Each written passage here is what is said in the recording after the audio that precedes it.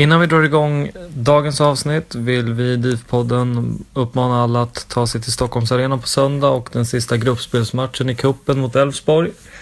Det är dags att sluta upp på läktarna och den här matchen behöver väl egentligen inte snackas upp alls. Vi vet vad som ligger i potten. Nu ser vi till och tar oss till kvartsfinal i kuppen. Vidare så ska vi addera lite till avsnittet. Mikael nämner 9-1 någon gång. Han menar givetvis 8-1. Och så vill han lägga till lite hyll som kom bort under inspelningen. Gunnar Gidefelt, han gjorde ett magiskt jobb med att få in ISP som ny säljorganisation i Djurgården. Och det har varit en avgörande sak för att faktiskt vända de kommersiella intäkterna och få sån enorm tillväxt i dem som vi ser idag. Så tack för det, Gunnar.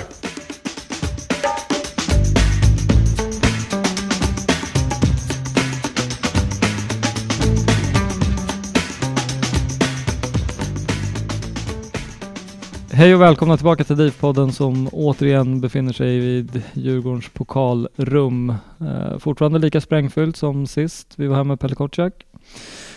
Med mig idag har jag inte Pelle Kotschack utan den här podden ska ha lite styrelsetouch. Så välkommen till Gustav och Mikael. Tackar. Tack. Ni kan få presentera er var för sig. Vi kan börja med Gustav. Jag kommer aldrig få presentera mig nu. Ja, det är jag mycket orolig här att jag inte ska få en syl i vädret. Gustav Törngren, jag sitter väl här främst för att jag har en lång styrelsehistoria i Djurgården fotboll. Du sitter i styrelsen nu? Jag sitter tills vidare, åtminstone fram till årsmötet, sitter jag i styrelsen och har gjort det sedan årsmötet 2008. Så det är väl 11 år om inte mitt matematiska sinne sviker mig. Så det är min roll i Djurgården. Och vid sidan av det så jobbar jag på Stockholms universitet i, vad skulle kunna kalla det för, kanske behavioral finance eller financial behavior. Och sen så driver jag också en familj med fru och 3 barn mellan 7 och 1 år. Och har den vägen också precis fått nöjet att komma in i Djurgården underifrån från ungdomsfotbollen. Min yngsta är en mycket entusiastisk spelare i Djurgårdens P11 lag 15. Kul. Ska jag också tillägga att du är den första i poddens historia som har med sig en PowerPoint. Som underlag. Det ska ändå premieras, tycker jag. Ja, better safe than sorry. Vi forskare är ju rätt datadrivna, så jag känner det kan vara bra att ha data till hand som det smäller till. Så det här blir ett 7 timmar avsnitt. Så det. Vi har en till gäst med oss och det är Mikael. Vem då? Ja, Mikael Pavlo. Jag har suttit i styrelsen, blev invald 2014 och lämnade 2017, så 3 år. Du var under den tiden du var väldigt svag klubbledning, va? Ja, det var vissa journalister som tyckte det. Särskilt efter att vi hade då med Gustavs hjälp och framförallt Henrik och Bosses hjälp vänt ekonomin från någon typ av konkursmässighet till ändå en rätt stabil och framåtlutad situation. Och då skrev då, för att det du hänvisar till är Robert Laul som ju då skrev en krönika i Aftonbladet i samband med att Pelle Olsson lämnade, att Djurgården har ju väldigt, det här är yttersta beviset på att Djurgården har väldigt svag klubbledning. Du har levt vidare på Twitter. Ja, jag var rätt upprörd över det där och tyckte att alltså, typiskt sett så håller man sig för god för att liksom kommentera sånt där, men den här gången kunde jag inte hålla tyst.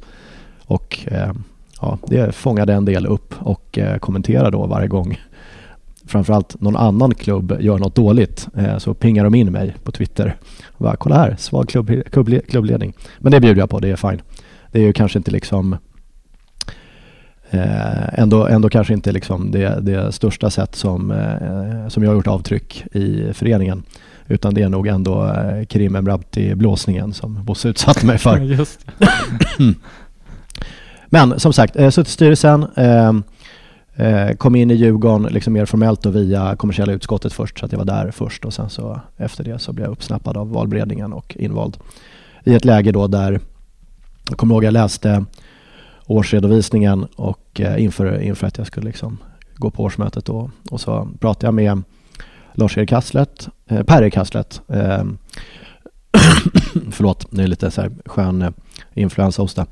Pratade med honom och sa att det ser ju ganska illa ut. Jag kanske är dålig på att läsa de här årsredovisningarna, jag är inte så van vid föreningar, men ändå snälla det ser ut som att vi har gått back ganska många miljoner. Och då sa han, men du vet, det finns ett antal liksom bra välgörare till Djurgården, så det här behöver du inte känna så stor oro för. Jaha. Och så kom vi på första styrelsemötet då, det kanske var i april eller något sånt, 2014. Och då inleder Henrik Berger med att läget är väldigt kärvt. Väldigt, väldigt kärvt, och våra tidigare gamla välgörare, de har sagt att föreningen måste ha en ekonomi i balans. Så att just nu vet vi inte hur vi ska betala lönerna i juni.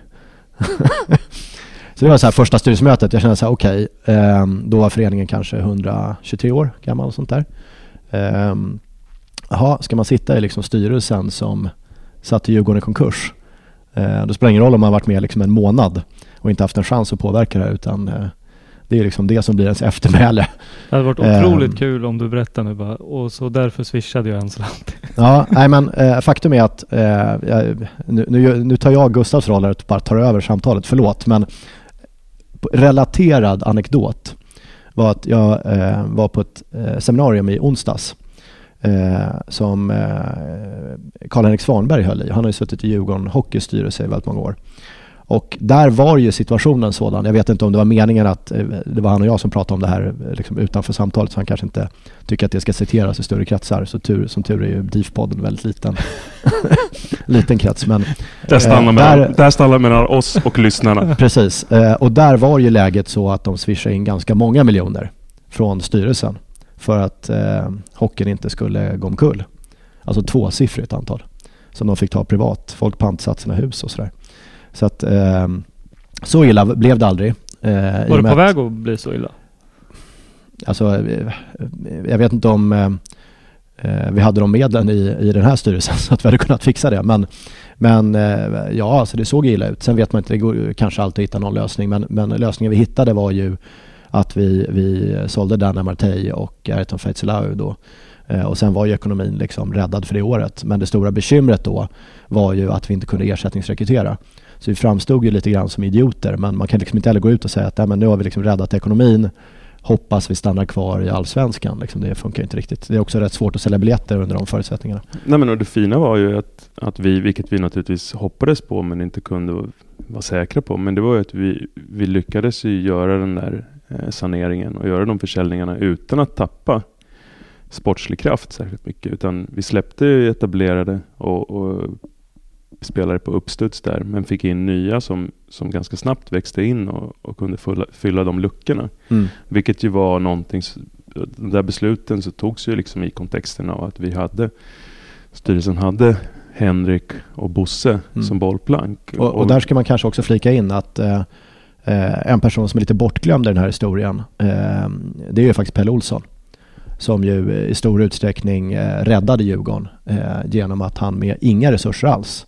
Så han hade ju väldigt svaga resurser under en lång period, ändå liksom levererade hyfsade sportsliga resultat.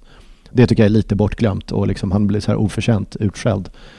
Så det tycker jag kan vara värt att liksom lyfta fram. Men där kom jag in och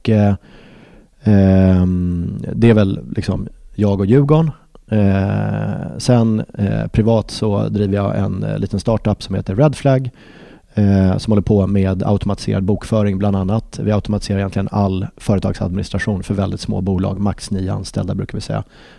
Typkunden är till exempel en IT-konsult som är ensam, som då slipper bokföring, momsredovisning, lönerna funkar automatiskt också, in- och utgående fakturer, man får ett bankkonto, man får ett företagskort för 498 kronor i månaden.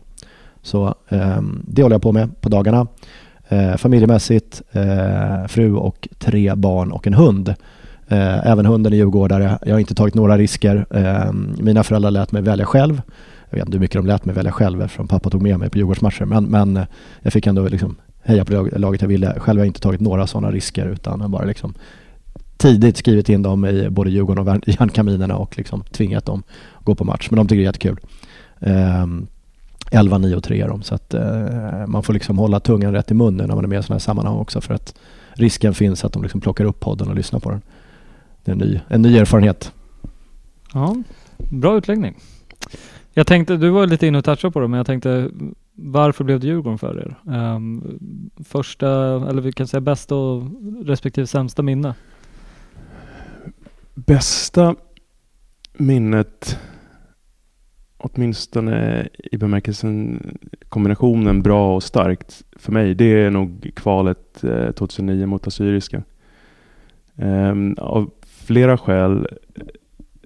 Dels så hade jag varit liksom ganska djupt involverad den säsongen och varit ganska nära laget och från styrelsens sida hade det var en enormt rörig situation i hela föreningen.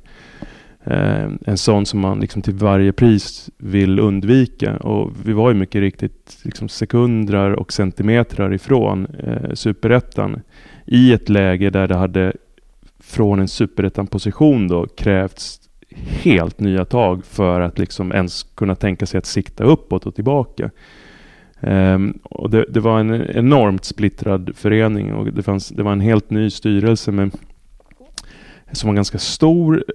Den var ambitiöst sammansatt med en massa olika typer av kompetenser. Det fanns entreprenörerna, det fanns de kloka erfarna farbröderna, det fanns föreningsfolk, det fanns ungt och gammalt.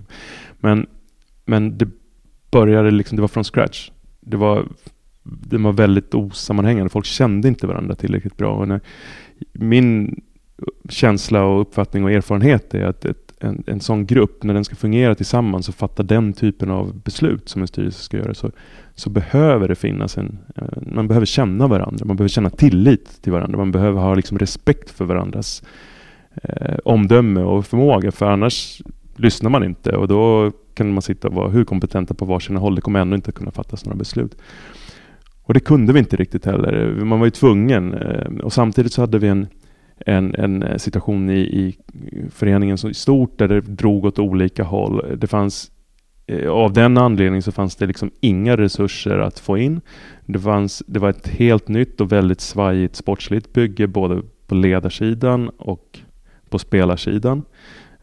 Vi hade från början Zoran Lukic och Andrej Jeglec.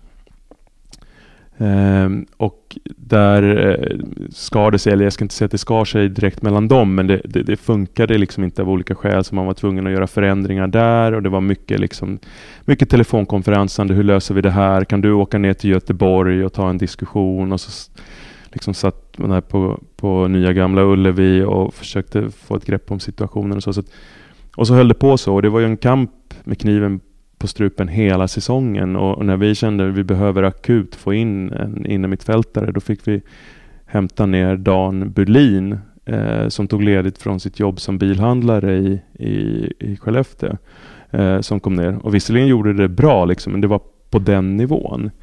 Du var inte sugen på att snöra på i skorna själv? Alltså jag försökte, men så svagt var inte ledarskapet på Kaknäs så att jag kom undan med det. Och sen så länge såg det ju framförallt liksom en kvart innan slutet eller på, så såg det ut som att det här kommer inte gå. Och sen var det ju en fullständigt mirakulös vändning över de 3-4 sista matcherna där. Vi ligger under mot ÖIS i en avgörande match på Stadion med 1-0, får först en och sen får vi väl 2 man utvisade. Jag tror Patrik Haginge lyckades ta ett rött och sen tar Milic ett rött. Och sen med 9 man lyckas vi vända och vinna den matchen och är fortfarande då med. Och sen fortsätter det där. Vi tog en bortaseger kanske mot Helsingborg, och sen så till slut så löser det sig. Vi kommer till kvalet och så åker vi till Jallavallen och gör en fiaskomatch i stort sett. Och kommer ändå undan med 2-0. Och kommer snarast undan med 2-0 och inget annat. Och då känns det som att då är vi tillbaka igen det där. Och sen gör vi den insatsen då hemma på stadion. Jag tycker att det finns någonting med det där att komma undan i ett kval som är... Man har dragits med den liksom våndan och ångesten över så lång period att det här kan gå åt skogen. Och så släpper den euforin är så stor. Jag tror faktiskt att jag stod faktiskt och grinade. Jag är visserligen en lite lätt sådär sentimental och gråtmild person i alla fall, men inte i sådana situationer och bara kände det var liksom för mycket. Den lättnaden av att vi hade klarat det var helt enorm. Jag har nog aldrig känt så. Och jag tror att ett guld då, idag eller imorgon skulle naturligtvis vara helt fantastiskt. Och vi fick ju en viss smak av det förra säsongen med cupguldet, men någonstans känns det som att vårt psyke är lagt så att liksom att komma undan liksom galgen i sista momentet blir ändå större än att få den där positiva bekräftelsen. Så att kvalet mot Assyriska hemma, det är den mest känslosamma fotbollsupplevelse jag har haft i mitt liv, tror jag. Men är det någonstans både det bästa och det sämsta minnet du har? För det känns ju som att det inte bara superduperglädje. Ja, men slutresultatet var ju superglädje. Mm. Sen tog det ju bara kanske 20 sekunder eller så förrän det grumlades av det som hände när vi sprang in på plan då, och vissa passade på att ta ut sin glädje på ett väldigt destruktivt sätt. Men den upplevelsen att ta den segern, den kämpasegern, och det är liksom crazy gang ute på Kaknäs som faktiskt hade hållit ihop. Och apropå bortglömda personer, jag håller helt med om att Pelle Olsson gjorde ett stort jobb med relativt sett små resurser och väldigt tålmodighet och systematik och fokuserade på det. 2009 så står André Jäglitz där helt oprövad i de här sammanhangen, börjar tillsammans med en kollega som sen av olika skäl inte liksom fungerar i sin roll, står där själv, ett enormt tryck, får inga resurser, tillkommer ingenting. Han fick Steve Galloway som lite hjälp, de kände varandra, fann väl visst stöd i det. Men att han lyckades ta sig igenom på de premisserna, att klara det där, och istället Bayern och ÖIS åkte ur den säsongen. Det är för mig en enorm insats. Han lyckades hålla ihop det. Otroligt beundransvärt. Alltså, med den bristen på erfarenhet och backning som man ändå har. Och det var ju väldigt, väldigt knepigt apropå de här krafterna som drog åt olika håll och kanter. Då fanns det ju liksom massa idéer ända in i det sista på att man skulle ta in olika stora namn som brukar sitta i tv-rutan, som skulle liksom i sista momenten med veckor kvar av säsongen hoppa in på Kaknäs och agera någon slags liksom över kuckorn och liksom ta över det. Och där stod vi faktiskt i den styrelsen emot de där propåerna och sa att de här måste få arbetsrum. Det går inte att liksom med några veckors varsel ta in någon gammal tränarprofil och tro att den som inte känner truppen, inte känner spelaren, inte kan förutsättningarna ska kunna hålla ihop det där. Utan nu är det de som är där ute som måste få det ansvaret. Och det var ju verkligen på hårsmånen, och det går ju aldrig att säga, jag menar, vi kanske, någon skulle kunna säga, men vi kanske hade glidit igenom det där om man hade gjort det, men jag tvivlar. Alltså jag känner att i det läget var man verkligen tvungen att stå upp och inte ytterligare inte sänka trovärdigheten och mandatet för de ledare som fanns där. Men det är väl också ganska ofta, har jag upplevt under min då mycket kortare tid i styrelsen, att det är liksom universallösningen utifrån. Är liksom, förändra X, Y, Z, det är alltid personer då som ska placeras på platserna X, Y, Z, så kommer det lösa sig. Men det är svårt att driva en förening långsiktigt på det sättet. Man kanske kan lösa ett akut problem under en kort period, möjligen med liksom lite nytt blod. Och det har man ju sett till och från. Dempsey var ju ett sånt exempel till exempel. Men det som jag tror Djurgården har varit historiskt dåligt på, det är just den här uthålligheten som jag tycker ändå att vi har liksom uppvisat nu, men liksom på ett plan, men på ett annat plan, okej, ny tränarkonstellation igen. Det händer liksom till och från. Men där tror jag att det varit väldigt bra med kontinuitet i termer av Henke och Bosse. Jag tror att det är väldigt bra att Henrik är kvar. Det skulle vara spännande att höra lite hur diskussionen har gått där, men kanske vi kan komma till. Jag kan hänvisa till DIF-podden var det verkade ganska öppen med hur det hade gått till. Sen finns det säkert detaljer som inte togs upp. Men det var ditt minne, det var en utläggning. Micke, Gustav Törngren. Jag var tvungen att inte göra Micke besviken med att sitta stilla och bara le åt Mickes anekdoter hela tiden. Ja. Nej, men jag tog med mig här faktiskt apropå detta med kontinuitet och liksom problem och så. Låt säga att jag kanske gick på min första match när jag var 5, men det kommer inte jag ihåg. Mina första minnen är ungefär runt 6-7 år där. Och då är vi 79. Det var liksom inget bra år att börja heja på Djurgården. 80 är det väl som vi åker ut och sen så bara fortsätter det neråt.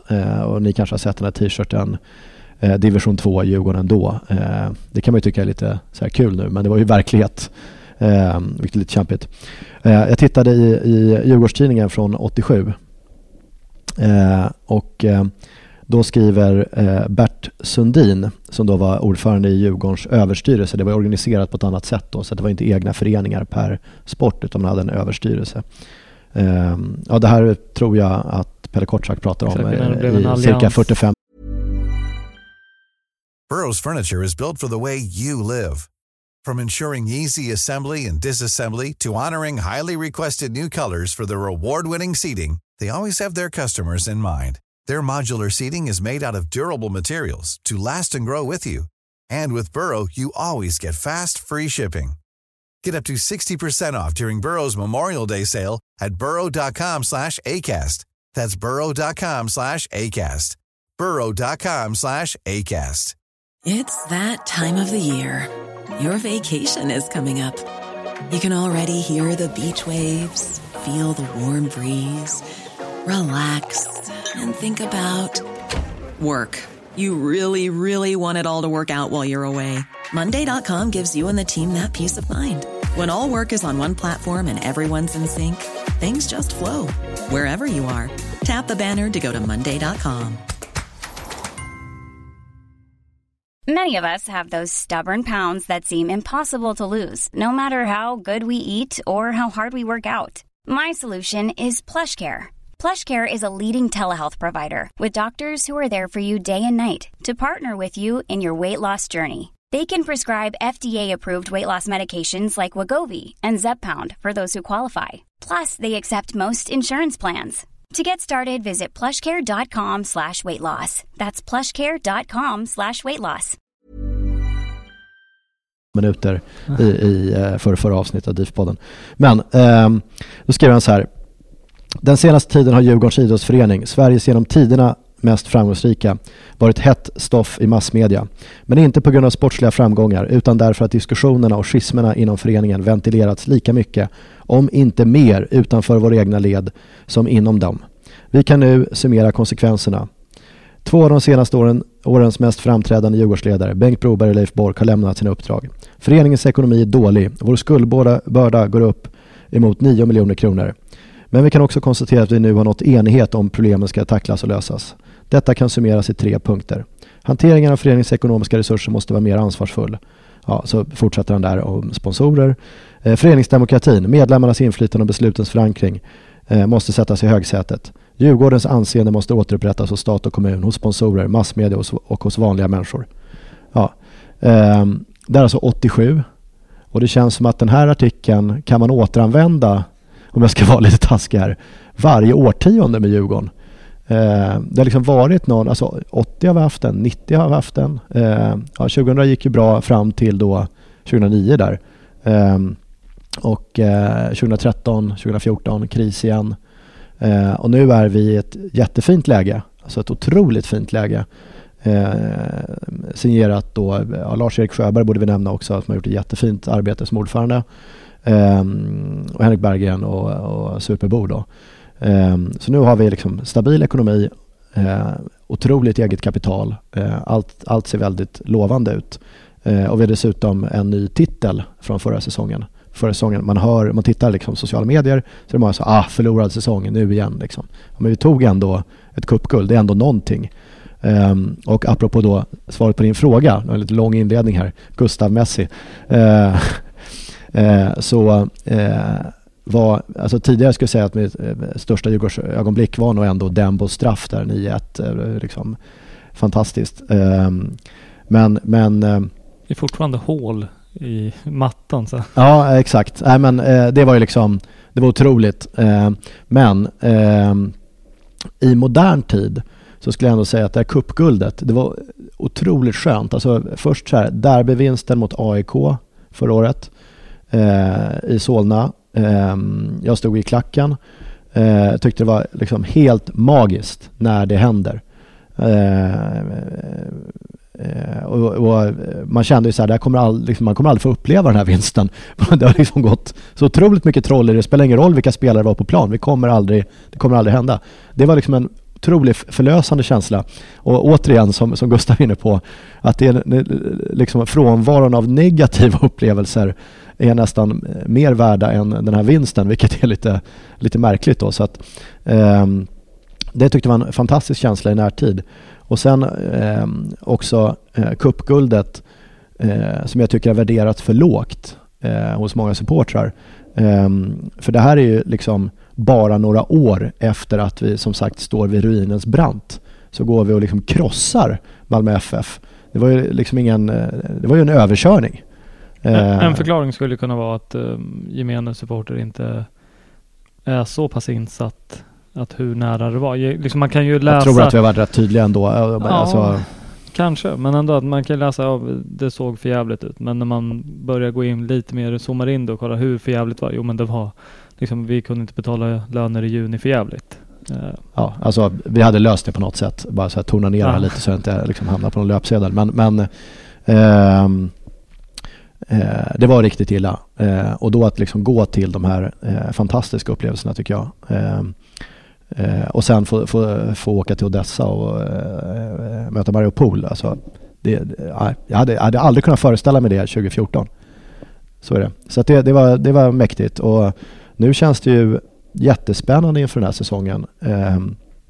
Det är liksom lite en öppen fråga. Tidigare har det varit, om man tittar på liksom korrelationen mellan ekonomi och sportslig framgång, så är den ganska stark.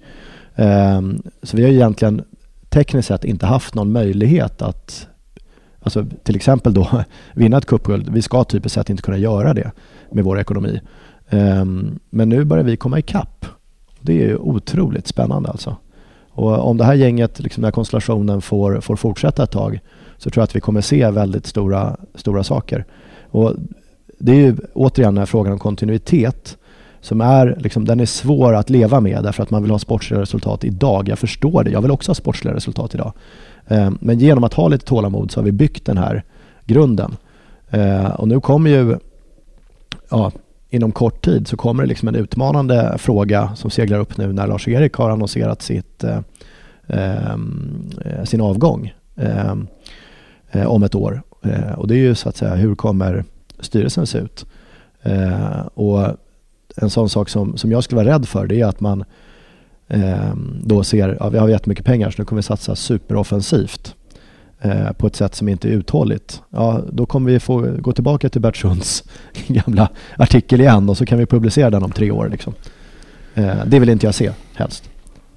Ja. Nej, jag tror att det är precis som i privatekonomin.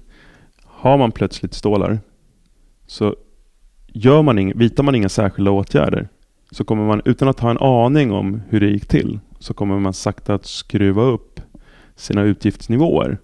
Det är bara, jag menar, folk känner sig ungefär lika rika och känner att de har råd med lika mycket när de tjänar 70 000 som de kände när de tjänade 50, som de kände när de tjänade 25, som de kände när de hade 1500 spänn i månaden. På vägen så har man bara plötsligt börjat vant sig in vid dyrare och dyrare vanor. Och de som alltid hade bra marginal när de hade 1 500 i månaden, de kommer att ha bra marginaler när de har 75 också. lite grann. Och jag tror att det finns en risk här att man plötsligt just omedvetet ökar kostnadsnivån, och det tror jag är dumt. Däremot så vad jag tycker att man ska göra, det är att man ska avvakta rätt läge och känna, finns det en grund på plats organisatoriskt, i sportorganisationen, i truppen, i tränarna och så vidare. Och när man känner så här, nu har vi liksom grunden på plats. Ja, har man ett stort likvidt kapital då kan man sätta upp en satsning. Säga att utifrån den här basstationen så gör vi nu en liten toppbestigning.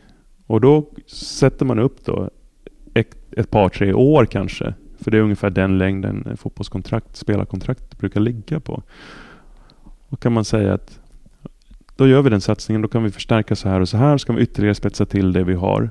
Så att vi kan vrida upp kravspecen och förhoppningarna. Och så gör man det på rätt sätt. Då ser man till att förhoppningen naturligtvis är att det där ska ge sportslig payoff. Är det en styrelses roll då att vara tydliga i den här kommunikationen tillsammans med föreningen?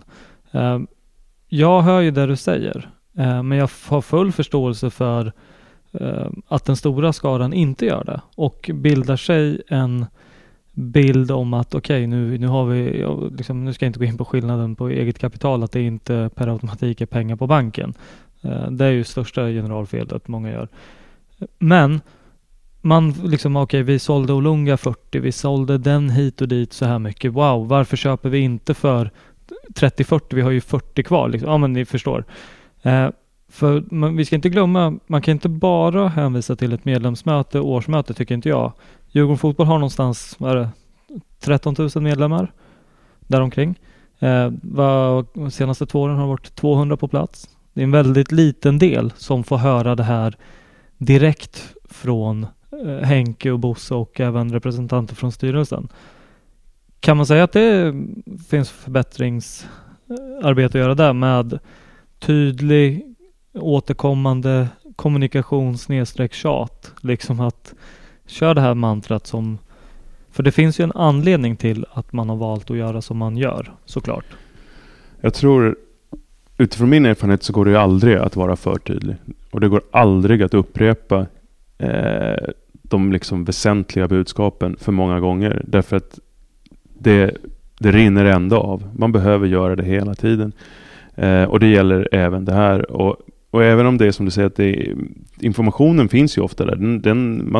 Henrik drar ju den ofta, tycker jag, väldigt, väldigt pedagogiskt dessutom och lättbegripligt och tydligt vid alla de här tillfällena. Och den dyker ju också upp, inte bara att man behöver vara fysiskt närvarande, utan oftast läggs ju saker och ting ut på div.se också. Men jag tror ändå, som svar på din fråga, ja, vi behöver vara ännu tydligare. Och det gäller väldigt många av de här sakerna. Och ibland så kanske också man kan slipa lite på kommunikationen. Det finns en liten tendens hos oss att man ofta talar om bruttosiffror när det handlar om försäljningar.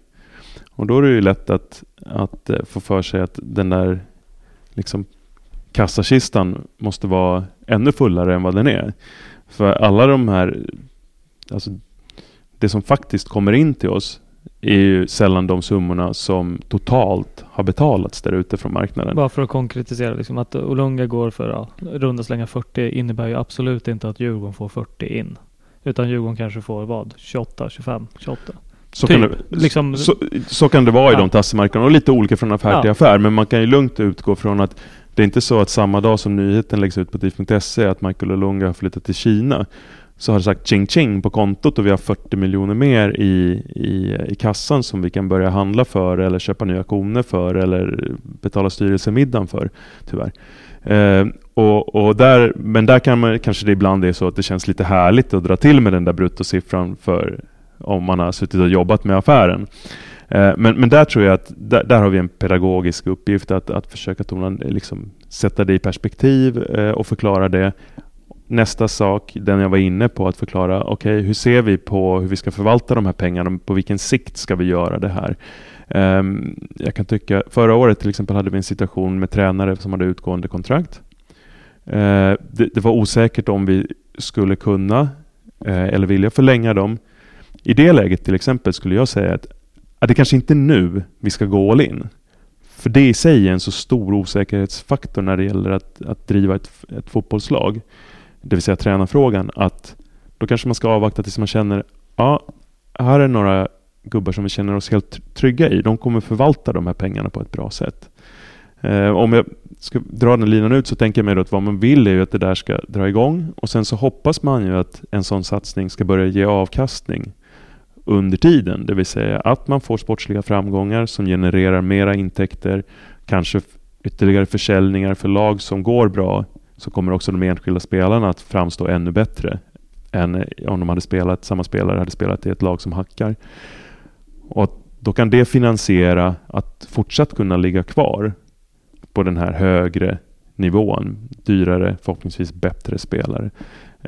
Men skulle det slå fel, om man inte lyckas få en sån satsning till avkastning, då är den där planen till för att om vi efter 3 år när den här satsningen bortre tidsgräns går ut, har vi inte lyckats refinansiera den av sig själv, då måste vi ha en beredskap på att växla ner till en lite mindre kostym. Så att vi inte hamnar i situationer där vi plötsligt står och redan har intecknat de framtida intäkterna och bara så här, nu ligger vi där igen och har 7 miljoner back här och ska börja vända oss omkring och se, finns det någon här som gillar oss som skulle kunna hjälpa oss? För det har vi ju liksom lovat oss själva att vi inte ska vara i den situationen och mer. Och en viktigt skäl till det är att i hela den här frågan om föreningsdemokrati så är det ju tyvärr så att money talks, bullshit walks. Vi kan ha föreningsdemokrati i dess rätta bemärkelse så länge vi kan klara oss. För sköter vi inte ekonomin, då är vi till slut i en situation där vi är beroende av om någon säger så här, nu kan ni välja, ni förlorar elitlicensen eller så kan ni rösta in mig som ordförande så kan jag komma in och täcka upp underskottet. Ja, då är det visserligen fortfarande ett årsmöte som fattar beslutet, men då är det med en kniv mot strupen. Och det är inte, där tycker jag att vi ska se till att aldrig mer hamna. Mm.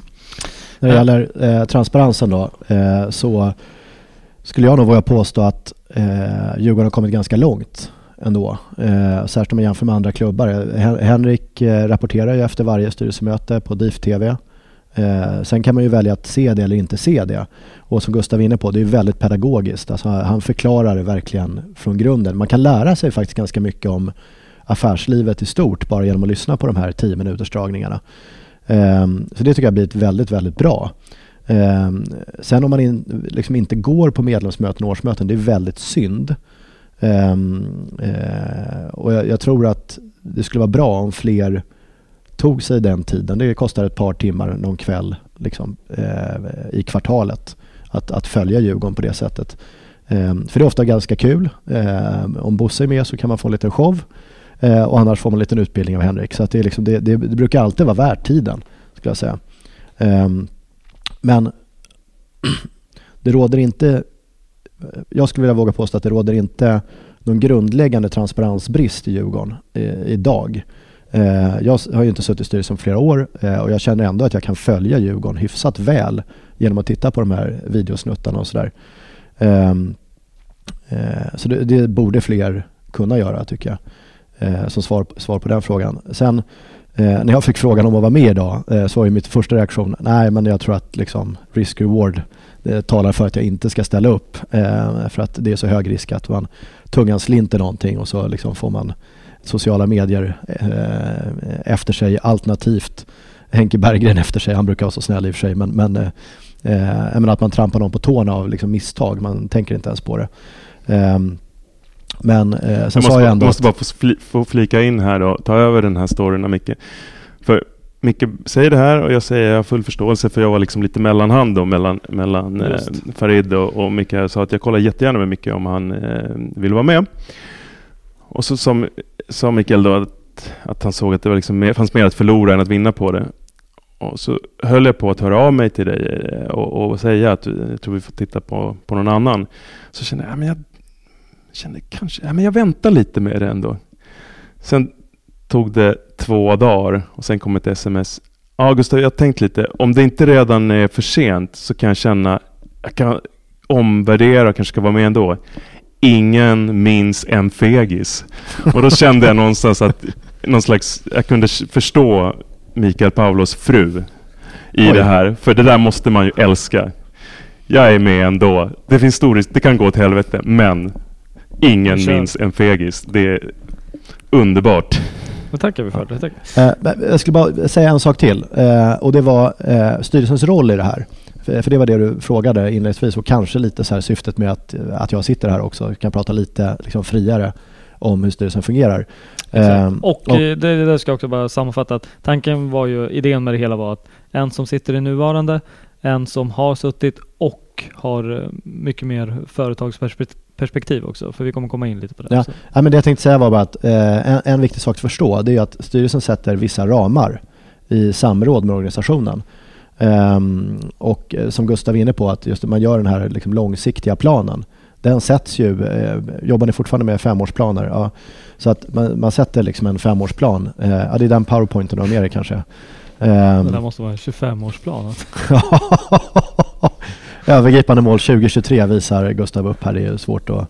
Alltså det är väldigt, väldigt svag radio att köra PowerPoints. Men hur som helst.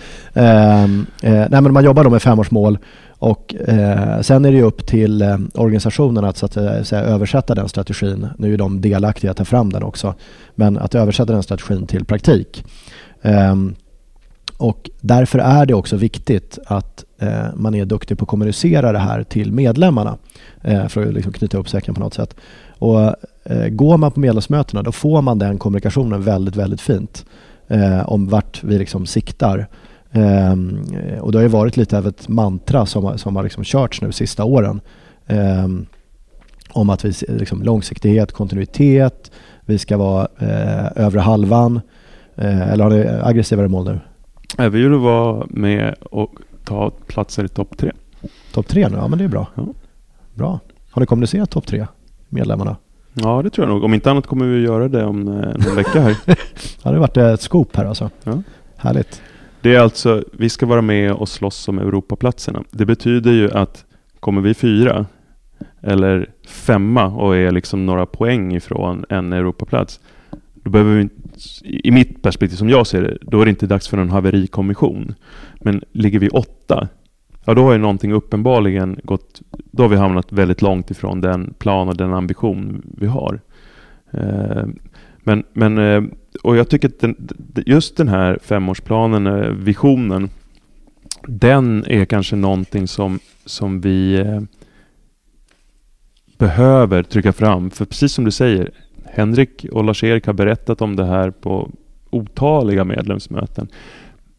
Ändå så får jag ofta inputen direkt och genom vad jag läser att till skillnad från liksom alla andra föreningar, företag, verksamheter, syjuntor, så har Djurgården ingen aning om vad man vill och varför och hur.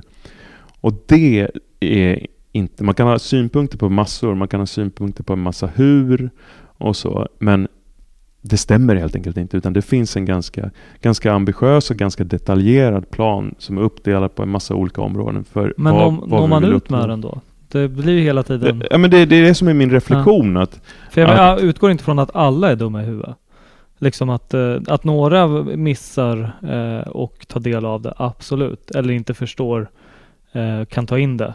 Så må så vara. Men om du upplever att det är många som liksom, du läser på många olika flanker, då hade jag i alla fall tagit mig en funderare kring, är vi tydliga nog? Är vi bra nog på att få ut det här? För innehållet är säkert jättebra. Jag kunde inte vara mer överens med dig. Alltså därför för att det finns alla skäl i världen att nå ut med det. Ett såklart för ytterst, det här är ju liksom, jag skulle säga att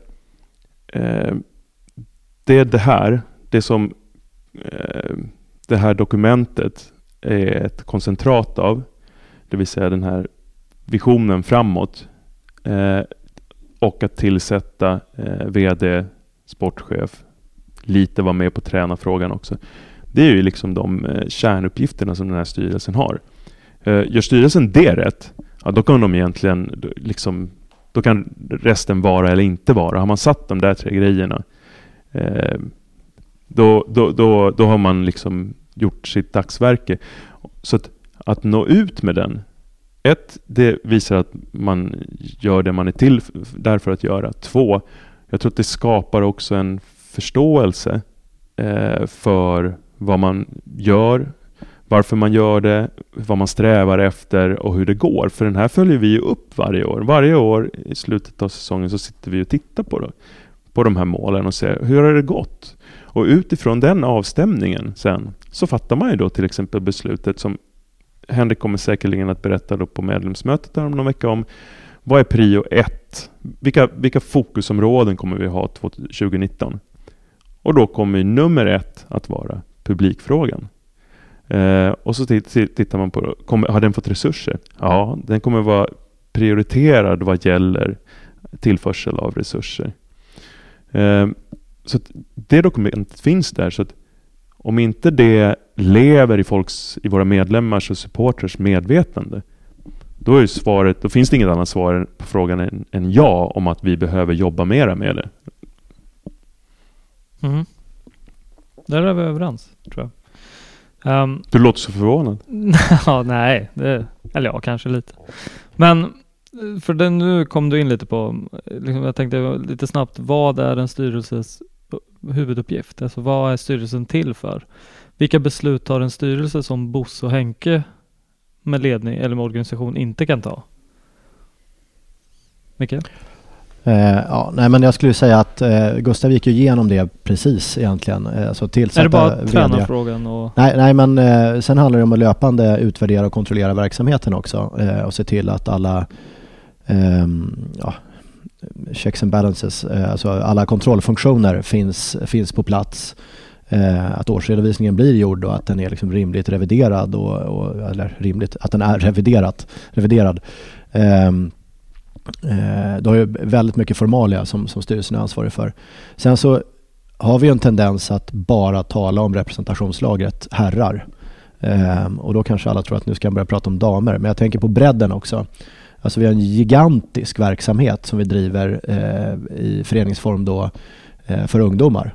Så det är ju, hur många tusen är det som deltar, Gustav? 3000 eller vad kan det vara? Ja, lite värre. Men vi vill dit. Mm. Den verksamheten är vi också ansvariga för, ytterst ansvariga för.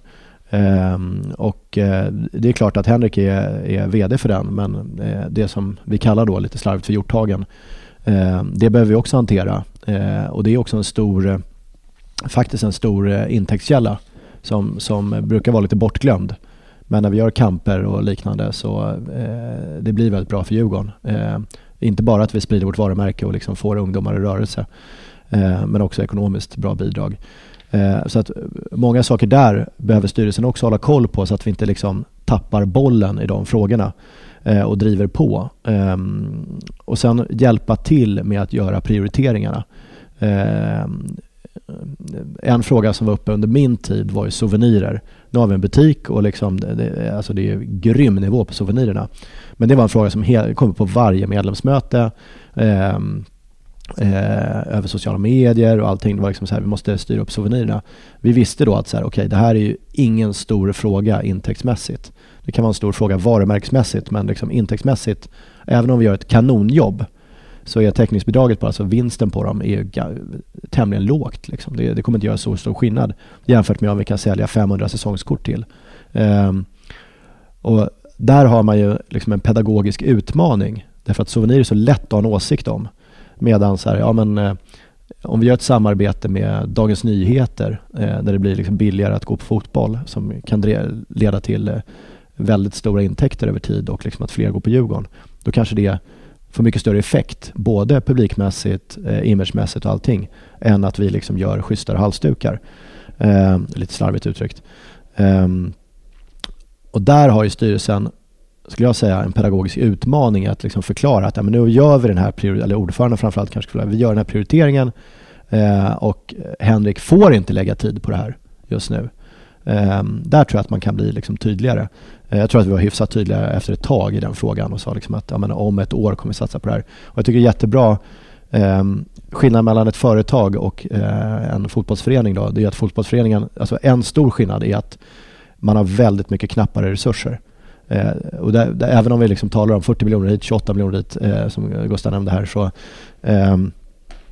är det fortfarande knappa resurser. Man vill lägga stor del av resurserna på representationslaget, inte på annan personal, om man uttrycker så.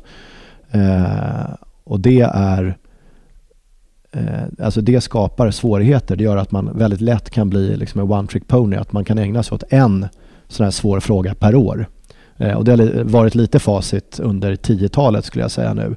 Att man får ta liksom en fråga, så kämpar vi oss igenom den ner i botten, och så blir den bra. Alltså, nu tog vi souvenirfrågan. Det var det sista jag var med om, att liksom nu gör vi den här satsningen på egen butik i Globen, gemensam för hockey och fotboll, och liksom får ihop det här, och då är det en ganska stor satsning. Men då har vi tidigare då löst att ekonomin ändå är i balans, vilket är liksom viktigare så att säga. Och nu berättar Gustav här att publik kommer vara en stor fråga. Ja, då vet jag att man kommer göra stora satsningar på publik. Vilket ska bli jättespännande att se. Men då kanske något annat område blir lidande som kommer liksom poppa upp under året. Att men varför satsar ni inte på dam till exempel? Eller den här ungdomstränarna, borde inte de få mer resurser? Och så vidare. Så det finns hela tiden en resursknapphet. Och också en knapphet i liksom vad man kan lägga fokus på. Så det är både pengar och liksom ren så här, manpower, alltså tid liksom från folk. Jag ska försöka formulera mig någorlunda vettigt här. Med det här med resursknappheten. För jag tänkte komma in på det lite, att känner ni igen mig om jag säger så här, att ibland får jag känslan av att det jobbas verkligen, att efter att det har skrikits en hel del på sociala medier, då agerar man efter ett tag. Som ni säger, att det skreks en hel del om souvenirer. Det blev resultatet av det blev butiken. Efter ett tag. Ni får bemöta det snart. Sen nu har det ju börjat skrikits om publiken väldigt länge. Och nu kommer det ageras om publiken. Är det orättvist om jag säger att det känns som att det måste till att det skriks på sociala medier, kanske från rätt sociala medier, rätt typ av forum och så, och att det inte att det upplevs som att proaktiviteten inte riktigt finns. Är det taskigt att säga så? Gustav, du är ju aktiv nu, men jag kan ju ge lite allmänt svävande svar. Och säga att det är, alltså man lyssnar ju på medlemmarna, ja, men de här frågorna är liksom inte okända. Utan man gör prioriteringar, och skulle du titta på Gustavs årshjul där framåt, så kan jag lova dig att allt man kan tänka sig att vilja skrika om finns redan med där. Men det handlar om liksom vilken ordning gör man det, och vad är liksom rätt för föreningen just nu. Kan man inte jobba med publikrekrytering och en butik samtidigt? Jo, men jag tror att det ligger, alltså det Micke försöker peka ut där, att om man ska liksom kraftsamla, så kan man inte kraftsamla på allting en gång. Och det är ju inte så att arbetet med souvenirer har legat nere, vare sig före, under processen, alltså den mest aktiva processen att omvandla hela det området med butiken och alltihopa, alla avtal, eller idag, utan det pågår ju konstant. Utan det handlar ju mer så här, nu gör vi det precis som på fotbollsplanen. Vi vill överbelasta på deras vänsterkant. Det är inte så att vi lägger ner högerkanten och alla spelare där kan ta ledigt eller vila medan vi överbelastar, utan det pågår ju hela tiden. Och ett sätt att illustrera det möjligtvis skulle kunna vara då publikfrågan. Och vare sig någon i styrelsen eller någon i organisationen har ju någonsin tänkt att publik kanske inte är så viktigt. Vi pysslar med lite annat under tiden. Och det blir bra med dig, Mikael, för du var med, sa du, fram till 2017. Pratade vi någon gång publik i styrelsen under de åren som du var med? Bara varje möte tror jag. Och vi diskuterade i styrelsen organisationen. Kom de med olika initiativ? Fick vi höra olika dragningar om hur man skulle försöka jobba med de frågorna och initiativ och projekt och satsningar under dina år? Jag tycker akademiker ställer väldigt ledande frågor, men förutom det så alltså det var ju väldigt många olika initiativ och det gjordes väldigt mycket. En del bra saker, en del inte så lyckade saker. Och jag tycker också att det togs många initiativ tillsammans med ledande supportrar, vilket jag tror är någonting som man kan göra annorlunda i en fotbollsförening jämfört med ett typiskt bolag. Att här kan vi involvera, alltså kunderna är samtidigt våra ägare. Det är en liten utmaning. Att så här, ja men jag är missnöjd men jag bestämmer också över dig. Så att om jag inte tycker om vad du gör då kommer jag rösta bort dig. Det är rätt speciellt. Men jag tror att alltså man har gjort olika initiativ som jag tycker har varit helt lysande där man då har haft samrådsmöten med folk som kan styras liksom, mycket sociala medier till exempel, eller att man hittar supportrar som är jätteduktiga på film och klippa och sådär som man då liksom fångar in till föreningen. Det har man blivit mycket bättre på, anser jag i alla fall, de senaste åren. Och det är väl någonting som liksom händer apropå liksom, om man själv på sociala medier så händer saker. Ja, men vissa av de framträdande rösterna kanske man lyckas fånga in på något sätt och liksom skapa en bättre, någon typ av fertil dualism så att säga, där 1 + 1 blir liksom mer än 2. Då är man riktigt bra som Djurgården när vi lyckas samlas. Det har funnits några sådana här häftiga initiativ tycker jag. Ja, men för min retoriska fråga, eller den är egentligen inte retorisk, men min fråga till Micke och hur han upplevde publikfrågan under sina år i styrelsen är ju ett indirekt svar på din fråga, Farid. Det vill säga, publikfrågan har hela tiden varit superaktuell och Henrik har ju sagt på varenda möte sedan första gången sedan han kom tillbaka så har han sagt det här och det här, de här 3 är våra huvudsakliga inkomstkällor. Vi måste få alla dem att bidra. Det slår mig en sak när du säger det, jag bryter in här. Det är att vi fokuserar väldigt mycket på siffran, publiksiffran. Men det är ju inte det enda som är intressant. Det är viktigt det också. Men priset per biljett har vi varit väldigt duktiga på att hålla uppe. Det är någonting som vi däremot varit väldigt dåliga på att kommunicera. Så att publikintäkterna har varit, nu tror vi, alltså jag har inte sett siffrorna än, men jag tror 2018 var ett inte så fantastiskt år. Lite siffror här. Men intäkterna har inte publicerats va? Ja, inte. Så att jag har inte koll på de siffrorna. Men däremot närvaro har varit liksom sämre, det kan vi konstatera. Men historiskt har man varit väldigt duktig på att liksom se till att vi i alla fall får bra betalt för de biljetter vi säljer. Och det skulle jag säga att vi har varit för dåliga på att kommunicera ut. En biljett på Djurgården är liksom mycket mer värd än en biljett på vissa antagonisters matcher. Nej, men det ligger någonting i det. Dels den aspekten, vad tjänar vi per besökare, och sen hur många biljetter har vi sålt? För det finns ju också ett stort glapp, inte minst förra året till exempel, mellan hur många som faktiskt dyker upp och hur många som har köpt biljett. Och vi vill ju att det ska vara folk på läktaren. Jag lider ju. Jag känner ju en klump i magen när vi spelar en grym fotboll. Vi har ett galet snyggt tifo. Och man bara, hur ska jag skära den här bilden så man slipper se den där tomma sektionen som är liksom någonstans i ett hörn på den bilden. Då känner jag så det här är ovärdigt. Ännu värre om man har liksom ett galet snyggt tifo men man har inte fyllt Sofia över det, så man kan, alltså de får göra liksom en ändring 10 minuter före de ska liksom köra tifot. Ja, men så det liksom, det finns alla skäl, men ska man se till den ekonomiska aspekten så kan det ibland till exempel vara lite bättre än om man bara än vad det ser ut om man bara tittar på publiksiffrorna. Vad jag ville säga var egentligen att även under Mikael då, som inte har suttit i styrelsen på 2 år, så har jag då upplevt att biljetterna och publikintäkterna har varit en sak som hela tiden har legat på agendan. Och Henrik har ju sagt det från varenda möte, så det är ju inget nytt. Man har försökt olika saker. Sen har man inte fått, om man ska vara lite krass då, det har gått upp och ner över tid så har vi ökat dem jättemycket. Det som vi upplever som en katastrof, många upplever som katastrof förra året då.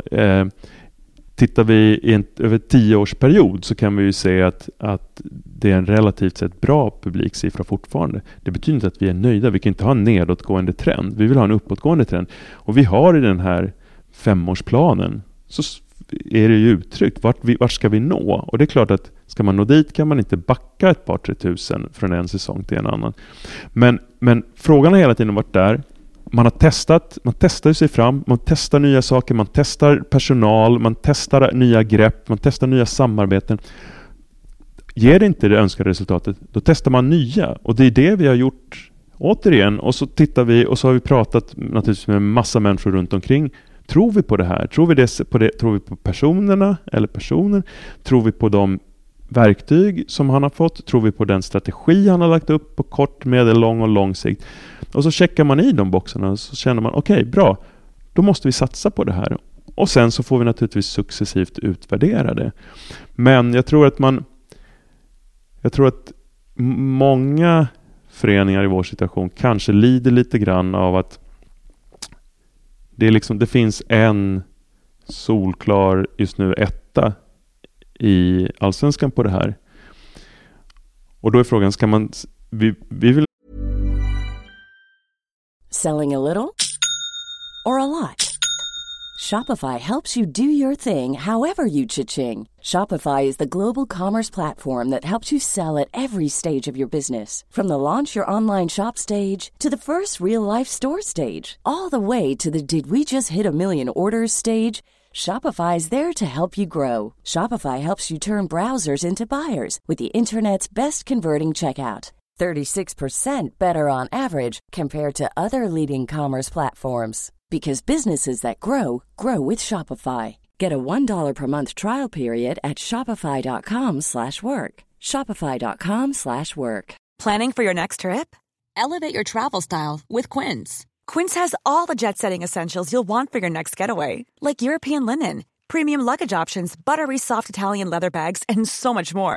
And is all priced at 50 to 80% less than similar brands. Plus, Quince only works with factories that use safe and ethical manufacturing practices.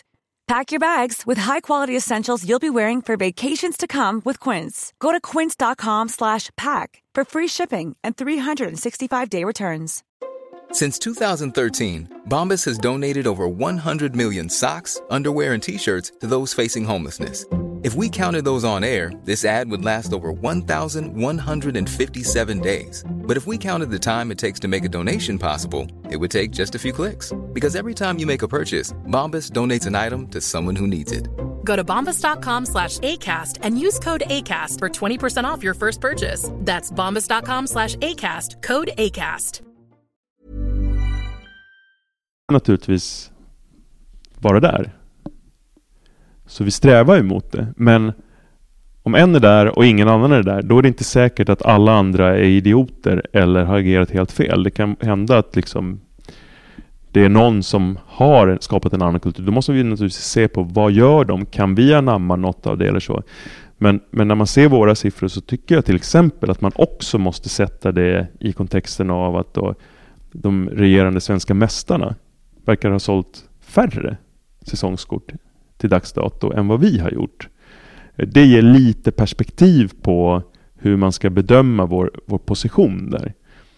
Med det sagt, vi vill inte ge efter 1 krona och 1 sportslig millimeter på att vi har mindre publik. Så det är inte så att vi ska slå oss till ro, vilket hela den här satsningen också visar att vi inte gör. Men jag tror att det är bra att ha det perspektivet. Annars är risken att man får panik och börjar vidta åtgärder som är kontraproduktiva istället. Men jag tror att i den här frågan så är det ansvaret i första hand ligger på föreningen. Men jag tror att föreningen måste hitta ett sätt att kommunicera med medlemmar, supportrar och publik i bred bemärkelse. För jag märker ju att jag kan stå och prata med en kompis som jag har känt i 30 år, varav vi 10 år har haft säsongskort tillsammans, men det var 8 år sedan, som säger fan, alltså, det är så ruttet, varför har vi så dålig publik? Varför har vi så dåliga siffror? Vad gör ni åt det där? Och då bara, men Niklas, det är ju du som inte är där. Alltså min Bayern-polare som är mindre engagerad, han har 2 plåtar på Tele2. 2 säsongsplåtar. Medan dig får jag liksom tjata med 2-3 gånger per säsong, för annars kollar du på C More. Jag måste säga att jag är lite i chock nu. Har styrelseledamoten en Bayern-polare? Ja, Bayern, inga Gnaget. Nej, okej. Knappt acceptabelt. Ribbdar. Men, så här. Vi är Stockholms stolthet. Därför ska vi ha störst publik. Punkt slut. Det måste vara ett slutmål. Jag sitter inte i styrelsen, men liksom, det måste vara ett slutmål. Och allt sämre än det är för dåligt. Så kan man liksom sammanfatta. Men sen om det tar liksom... jag skulle inte vilja att det tar 50 år att nå dit, så att säga, utan mycket, mycket kortare tid än så. Räknar man all publik, vilket är kanske ett lite raggarmässigt sätt att göra det på, men om vi skulle räkna all publik inklusive hockeyn, då är vi ju tveklöst störst. För vi har ju en utmaning där att vi är liksom ett av 3 lag i samma region. Och vi har i liksom alla discipliner, alla kön, lag i högsta serien. Det är vi liksom ensamma om. Någonstans så finns det liksom en knapphet i tid och pengar, även hos våra supportrar. Så att där finns det också någonting att jobba med, tror jag. Jag vet inte liksom hur det skulle gå till, men man skulle säkert kunna samarbeta över laggränserna där. Särskilt för att fylla, tänker jag, liksom damsektionernas matcher. För att och det kan man ju slå ett slag för här i DIF-podden. Det är skithäftigt att gå på damfotboll. Lite otippat, men eller varför otippat, men det är ju på stadion. Så att man är tillbaka på stadion.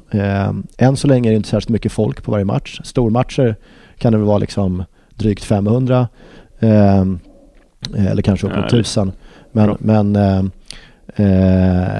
en liksom lunkmatch, som vi uttrycker så, då är det ett antal 100 på matchen. Och nu kanske liksom verkligen Sverigekyrkan, men så här på 80-talet, det var ungefär så många som var på en match. Det är liksom min minnesbild i alla fall. Det var liksom inte mycket folk på matcherna. Så att de kan man ju bara gå på, och där kanske man kan hitta liksom något biljettsamarbete mellan dam och herr som liksom gör att det blir väldigt förmånligt, så att liksom man börjar fylla upp. Sen har man ju försökt med alltså alla förslag som man brukar se i just sociala medier. De flesta av de förslagen har man ju gjort på olika sätt. Så här, men kan vi inte ge bort lite biljetter till liksom ungdomssektionen? Ja, men tro mig, det sker liksom. Men vad vi verkar ha lite bekymmer med, skulle jag säga, det är ju att faktiskt få folk till arenan. Det är där vi fallerar i första hand. Det tycker jag liksom borde vara en del av ert biljettprojekt. Att säga, ja, men okej, du har köpt biljett och det är ju bra för vår ekonomi, men liksom, du måste också dyka upp på matchen.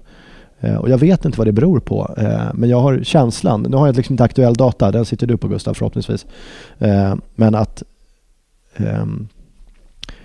vi har ett större bekymmer där än kanske vissa andra klubbar. Jag vet inte om det är så, men det kan också vara så att de rapporterar så att säga fel siffror på närvarande. Det är också en möjlig felkälla. Men jag håller helt med om att man måste analysera. Jag tror att även Hammarby och AIK till exempel har fler biljetter ute än vad de har. Markant skillnad mellan antalet biljetter ute och antal publik som har gått in. Så är det förmodligen. Och nu gissar jag, det här är mer ditt område, mitt, Mikael, men jag antar att vi ser ju en migration från IRL till online inom nästan alla områden av livet, och jag skulle tro att det är det vi ser här lite grann. Det är ganska lätt idag att slå upp sin laptop var man än är och streama en match, och i det sammanhanget kan jag tycka att det är väldigt, väldigt märkligt att inte intäkter fördelas efter de tittarsiffrorna, alltså centrala intäkter, SEF-intäkter borde ha tittarsiffrorna. Det är väl placering som man får pengar efter. Man får placering efter tabellplacering. Exakt. Så görs en fördelning, men jag tycker ju att själva tittandet borde vara kopplat till det också. Det skulle vi tjäna mycket på, förmodligen. vi skulle förhoppningsvis tjäna en hel del på det. Mm. Men om man säger att det finns massa olika siffror, men om man säger att det är någonstans mellan 100-150 000 som ändå skulle kunna tänka sig att gå på en match varje år. De behöver ju få till arenan på något sätt. Vi får för få av dem till arenan. Men därmed inte sagt att det inte görs saker. Jag tycker att det liksom blir alltid en så här orättvis beskrivning av verksamheten på Klocktornet eller så. De kämpar på liksom. När jag var och hämtade nycklarna till pokalrummet där vi sitter, då pågick det mycket frenetiska aktiviteter uppe. De hade knappt tid att liksom, ge mig nycklarna, känns som, för att nu håller de på med någonting. De kämpar på, men de måste också ha liksom resurserna och få liksom fokuset och attention även från högsta ledningen, alltså från styrelsen. Så det ska bli spännande att se vad som händer nu 2019. Höga förhoppningar på den här topp 3 tyckte jag lät kul. Vi behåller väl cupbucklan också, tänker jag. Definitivt. Ja, och sen riktigt saftiga, sköna publiksiffror. Då ska vi vara där uppe och kriga, alltså, tänker jag. Jag tänkte bara hoppa tillbaka lite till och fortsätta vara lite jävlig i det hela. Vi pratade lite souvenirer och vi pratade publiksiffror. Vi kan väl ändå enas om att DIF-butiken har blivit superbra. Alla är nöjda med att den finns. Har den blivit superbra om jag ska utmana Gustav? Alltså, i ekonomin, är den fine där eller? En bra fråga. Det finns nog mer att... Nej, men för att jag tänker så här, det här är ju så här en spännande fråga. Den har blivit superbra, säger du, och du är helt säker på detta när du säger det, känner jag. Ja, övertygad. Ja, men övertygad.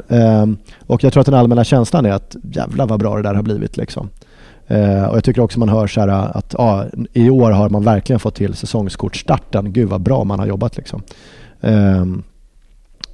Men sen är det ju slutresultatet någonstans som vi måste titta på också. Estetiskt ser det ju fantastiskt ut liksom.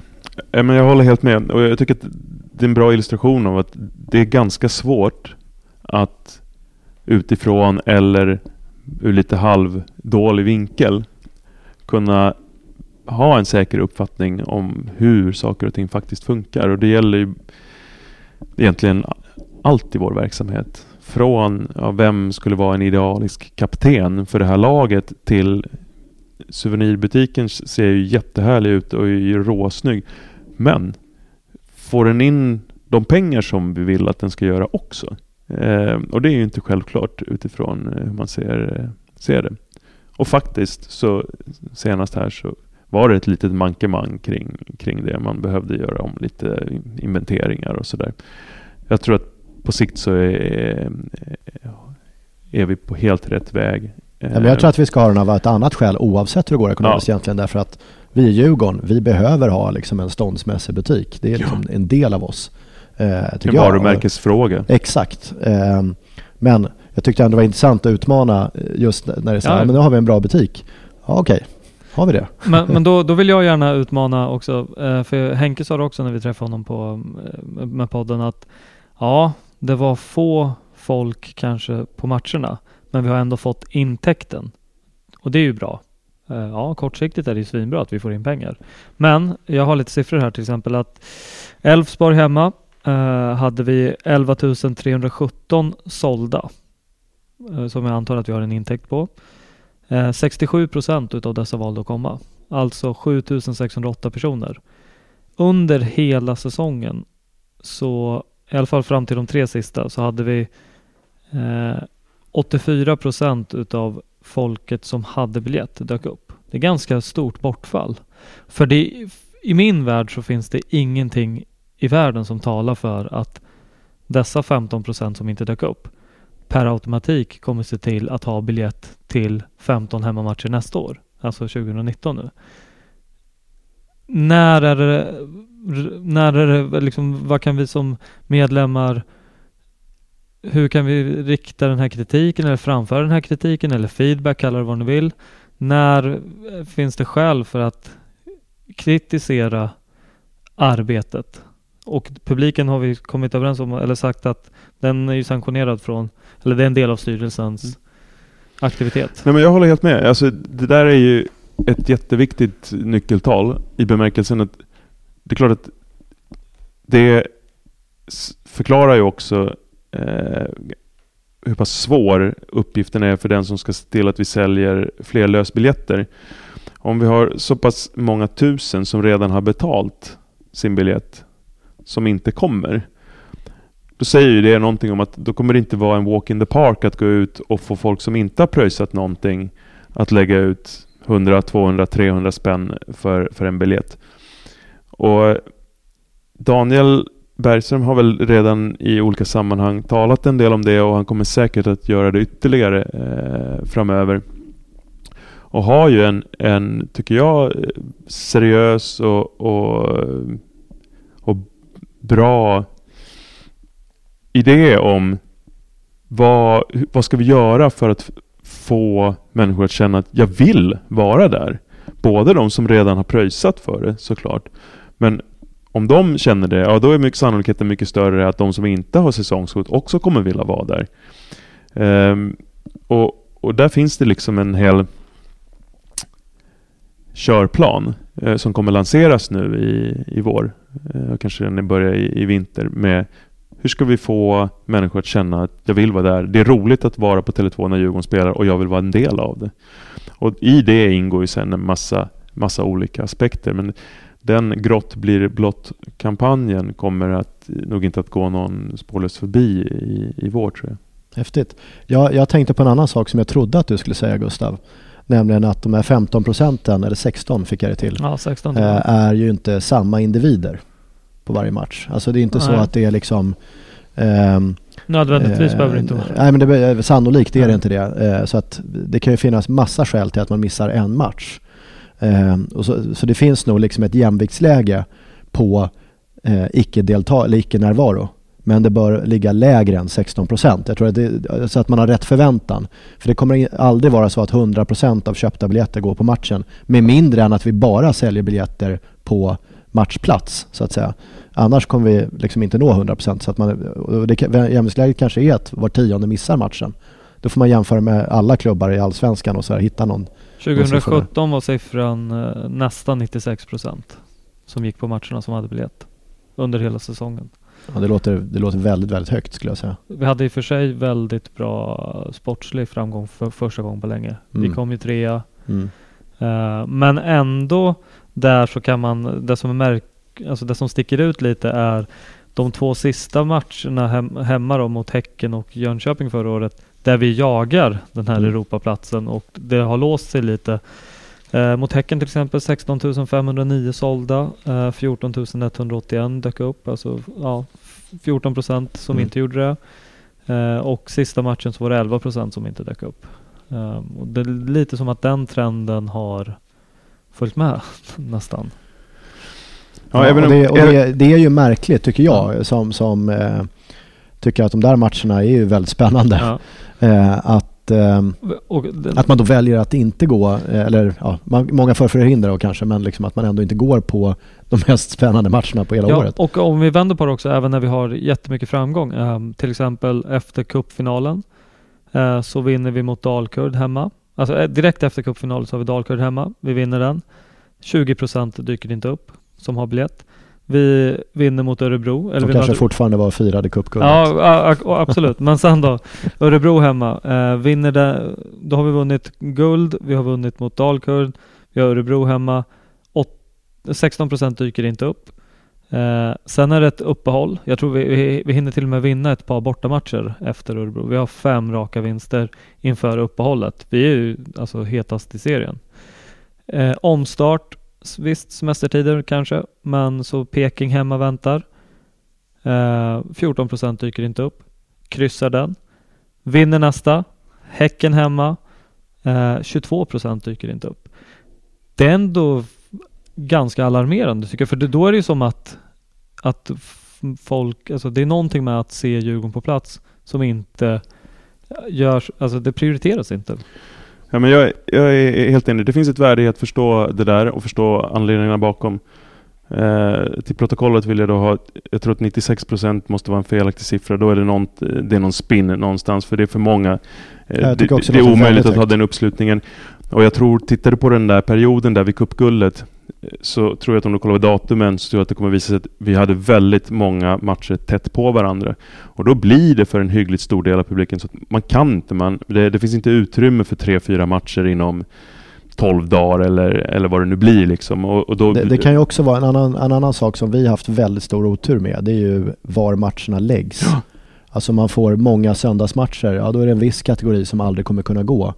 Är det bara måndagsmatcher en annan kategori som inte kommer kunna gå och så vidare. Precis så. Nej, men, och de frågorna kommer man ju jobba med inför i år och i år ser ju det schemat ut att ha en bättre veckodagsperiodisering ser bättre ut än vad det har gjort förut. Men det kokar ju ner till att förstå först och sen påverka. Förstå vad får folk att tycka om och vilja vara på plats. Och vad får de att inte vilja vara på plats? Vilket jag tror för vissa är en lika stor faktor. Att det kan finnas företeelser, beteenden och situationer som man vill undvika. Och utifrån det har man en bild av det. Och det börjar vi ha en ganska god bild. Och det jobbar ju Daniel med. Det vill säga vi har väldigt mycket data på vad vår publik säger att dra dem dit och vad som säger att stöter dem därifrån. Och utifrån det måste man ju sen försöka tweaka upplevelsen av att vara på Tele2 så att man lyfter fram de aspekter som drar vår publik och att man försöker jobba med de aspekter som stöter bort den. Men det är också, det finns ju där lite två olika saker. Det ena är ju så att säga att man kanske inte vill gå på match överhuvudtaget för att det är tufft språkbruk eller matcherna blir fördröjda på grund av bengaler, inte lika stort problem längre, men liksom frågan är om det har nått ut att det inte är lika stort problem längre. Jag tycker jag hör fortfarande folk som säger att ja, men jag vill verkligen se derbyt men jag orkar inte vara där i 2,5 timmar liksom. Vänta 45 minuter på matchstart. Ja men det är inte så längre. Jo men det kommer vara så. Men kanske vänta 5 minuter men liksom inte mer än så. Så det är ju liksom en sak, men då köper man inte ens biljetten. Så det är ju så att säga ett problem. Det andra som jag tycker är märkligare men som är liksom, för mig i alla fall betydligt mer svårbedömt, det är varför så många köper biljett och sen inte dyker upp. Den är lite oklar liksom, varför det händer. Alltså, visst mått av jämviktsfrånvaro liksom, det kommer vi ha. Sjukdom, konkurrerande saker och sådär. Men det är viktigt, alltså det är ett egenvärde att fylla läktarna. Så att det blir en bra upplevelse att gå på match. Det är liksom ett självspelande piano, tycker jag. Jag ska kommentera siffrorna lite också bara, att siffrorna är hämtade från Djurgårdens hemsida där den senast kommunicerade förköps, alltså antal sålda kontra vad man har redovisat för publik. Men jag ser här att ibland diffar ju att antal sålda har varit lägre än den faktiska publiksiffran, så det slår ju mot att det skulle vara 95,6%. Så det är ju... Alltså var mer än 100% närvarande. Ja, exakt. Ja, det är imponerande. Det tycker jag kan vi fortsätta med. Men en grej till då med styrelsen då. Vi snackade om kontinuitet på tränarsidan. Det var en viktig faktor för... kontinuitet på alla poster var det alla poster, ja. Kan vi säga att vi ska liksom rikta viss kritik mot alltså arbetet som har gjorts för att tillsätta tränare, för vi har haft väldigt mycket karusell senaste tiden. Även som, vad ska jag säga, och vi blev av med Pelle, eller Högmo kom, sen kom Pelle gick, Dempsey var ju en korttids, Öskan kom, och då kommer han ändå in under liksom, det är lugnt, det är liksom lite så här, det stormar inte så mycket. Fick 2 år, man valde inte att gå vidare, och nu är det en ny kula igen. Har det brustit någonstans i arbetet? Och så vill jag en sak till också, vill jag tillflika. Varför känns det som, det här är högst personligt nu, varför går vi efter namn som har en liten stämpel enligt mig att med små medel har gjort underverk? Jag tycker Pelle, en sån person, Öskan, en sån person, våra nuvarande också sådana som liksom har trollat med knäna i Sirius. Är det inte värdigt Stockholms stolthet, med hur mycket miljoner som helst på banken nu, att kunna trycka in lite mer etablerat som faktiskt är vana vid att jobba med där det finns mycket resurser och har levererat därefter. Jag fattar att det kanske inte finns hur många namn som helst. Men det var många frågor. Ja, precis. Det var minst 2, va? Och den första var angående huruvida man kunde se att vi har haft en omsättning på tränarsidan. Om det var resultatet på eller ett utfall av bristande struktur eller så. Och förarbete kanske. Och jag tror att det behöver inte vara så per definition. Vi skulle kunna ha en omsättning på tränarsidan helt oavsett hur vår rekryteringsprocess eller förankring eller så ser ut. Det går inte att läsa rakt av. Men jag är nog av uppfattningen att vi skulle kunna strukturera den processen ännu mera. Och göra de rekryteringarna mera från ett bottom-up perspektiv snarare än top-down, det vill säga kanske utgå mer från behovsprofil och se utgå från egenskaper som man söker och sen börja jobba sig uppåt tills det kokar ner till specifika namn. Lite mer än tvärtom. Jag tror att idag kanske det är lite varje, men jag tycker att man skulle kunna försöka renodla processen att gå åt det hållet, för då ökar man också sannolikheten att kunna hitta individer som man annars inte skulle ha upptäckt. Annars kan man till exempel aldrig hitta ett oetablerat namn. Det går ju inte om man bara börjar med att titta på vilka etablerade namn som flyter runt. Och det gäller kanske i någon mån spelare också. Så att jag tror att man skulle kunna utveckla rekryteringsprocessen ytterligare utifrån det som den är idag. Den andra frågan, det vill säga vad kommer de tränarna vi rekryterar, vad har de för bakgrund? Så tror jag att det kanske ligger lite i sakens natur. För att det inte vore så, då finns det egentligen 2 alternativ. Antingen så skulle vi rekrytera tränare som har gjort det dåligt med små eller medelstora medel, eller tränare som har gjort det som har gjort det dåligt med stora medel. Därför att tränarna som gör det bra med stora medel, de är inte tillgängliga på marknaden. Jag menar, nu skulle ju det naturligtvis vara ytterst olämpligt av precis alla tänkbara skäl i världen, men Rickard Nordling, han är nog liksom inte ute på marknaden vad det verkar som. Eller någon annan som... Jag trodde du skulle ge Arsen som förslag åtminstone. Rickard Nordling. Vem är Rickard Nordling? Arsen, som Pelle hade sagt, han är för liten. Han är på nedgång. Jaha. Vi ska upp. Men jag tror att därför ligger det lite i sakens natur att om man ur vår position vill ha någon som vi känner, här finns en potential som ännu inte har fått blomma fullt ut. Då vill man ha någon som är lite underdog, som kanske just har levererat bra med små marginaler. För de, som sagt, det är mer sannolikt att kunna genomföra den rekryteringen än en tränare som precis har vunnit SM-guld är nog inte ute på marknaden. Jag skulle kunna lägga till att men tittar man på utfallet så är det för dåligt. Punkt slut. Det är liksom en självklarhet. Vi ska inte byta tränare hela tiden. Och det var ju det Robert Laul var inne på, att det är svag klubbledning. Men i tillägg till det så kan man ju säga att vi har haft samma sportchef under en lång period, längre än många. Och vi har haft samma vd under en lång period, längre än många. Och jag vågar påstå att vi har en av de bästa vd:arna du kan hitta i liksom Sportsverige för en fotbollsklubb. Och en av de bästa sportcheferna man kan hitta också.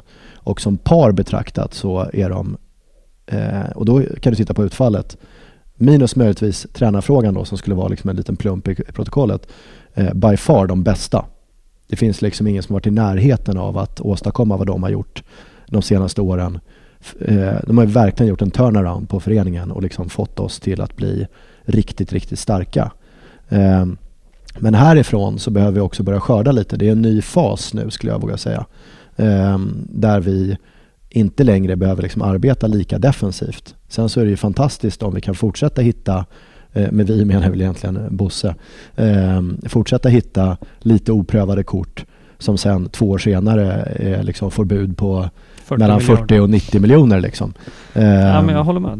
Det här Kina-ryktet tyckte jag var rätt spännande på Budgie. Men rykte och rykte. Ja, har ni gått ut och sagt något om det eller? Ja, jag tror Bosse pratade lite om det där i offentligheten. Ja. Men det var någon siffra som nämndes som var väldigt hög. Ja, 5 miljoner euro.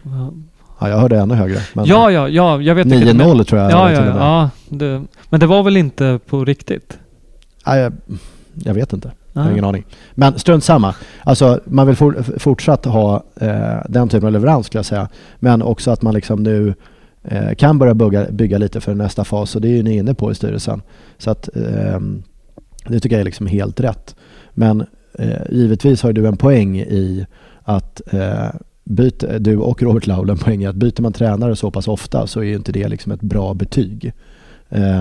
Sen ska man ju komma ihåg att det behöver inte bara vara klubben som väljer att avsluta saker och ting. Det kan också vara tränaren som väljer att avsluta av helt andra skäl. Och det är jag tror att man lätt kan underskatta hur tuff miljö det här är, hur utsatt det här jobbet faktiskt är. Det är liksom en helt annan sak att träna en småstadsklubb än att träna Stockholms Stolthet. Det är betydligt mer utsatt och det gäller väldigt många positioner i föreningen, inklusive positioner uppe på kansliet. Det är liksom ett utsatt jobb. Och särskilt nu när det är väldigt lätt att liksom kontakta alla över sociala medier och liknande. Så att, ja, nej, men där kan du ju såklart göra en enkel bedömning av hur det ser ut i den här verksamheten jämfört med i någon av alla de affärsverksamheter som du har varit med och drivit och ansvarat för. Det är liksom, man är mer utsatt här på en massa. Ja, men det tog sätt, väl, liksom. alltså jag vet inte om det tog 10 minuter eller en kvart från det att jag blev invald i styrelsen tills jag fick första så här avgå Pavlo.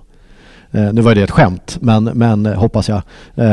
Men det är en rätt stor skillnad. Fast det gjorde du sen ändå. Ja, jag lyssnade på det. Efter lite betänketid. Precis. Där har du tog till dig. Farid inne på det här rätt spår. Att, jag lyssnade på sociala medier, precis. Men vad jag vill ju att vi av varje situation som varav en tränarrekrytering är en sån situation, så vill jag att vi ska lära oss någonting av det. Att vi ska förstå och komma ihåg, och då behöver man jobba med det systematiskt. Okej, vad lärde vi oss av att den här tränaren inte kunde, ville eller fick fortsätta? Vad brast det i? Vad var det liksom? Så att man nästa gång kan ha det på sin checklist. En tränare i Djurgården behöver ha eller sakna det eller det eller det för att det ska vara ett gångbart alternativ.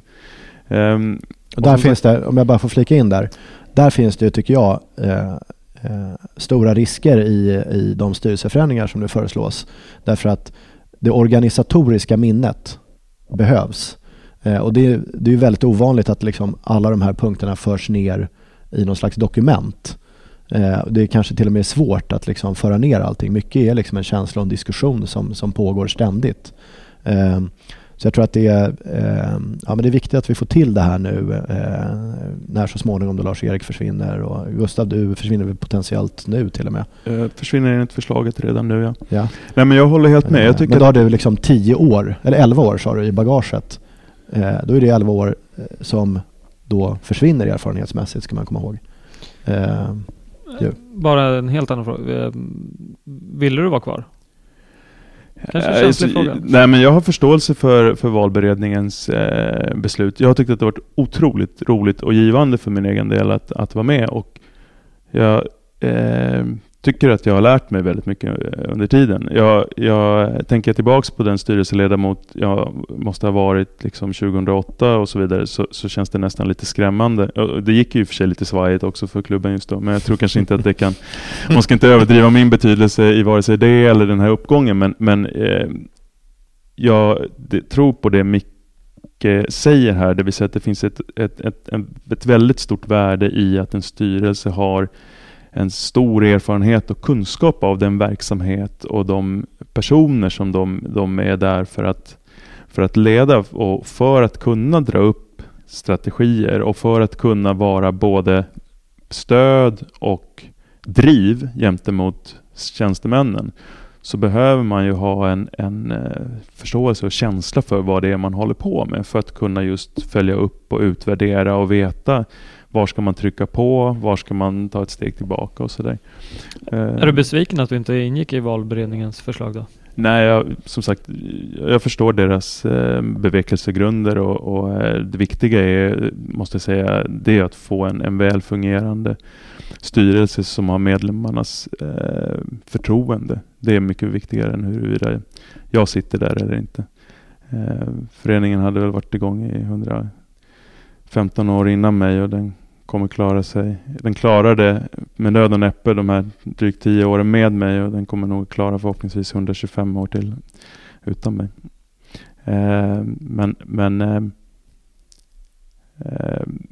Jag vet att du hade eller vi hade väl fått in en fråga som handlade om sportslig struktur. Ja, exakt. En lyssnarfråga här då. Bör styrelsen vara ansvarig för en sportslig röd tråd så vi blir mindre personberoende och inte byter sportsligt spår varje gång vi till exempel byter tränare eller nyckelpersoner inom? Ja, precis. Nej, men, jag vet inte, jag tror inte kanske att man skulle kunna behöva se det som att vi har bytt sportsligt spår liksom lika ofta som vi har bytt tränare de senaste året. Men som svar på den generella frågan så tycker jag att svaret är ja. Styrelsen behöver inte stå för den per definition, men jag tycker att styrelsen har ett ansvar att försöka se till att det finns en sån kontinuitet. Om kontinuitet är en viktig faktor för framgång, då är det per definition styrelsens ansvar att arbeta för att den kontinuiteten finns där. Vilka verktyg det har ju diskuterats så att säga sportslig idé och sådär och spelstil vet jag. Och jag förutsätter att det fortsätter diskuteras.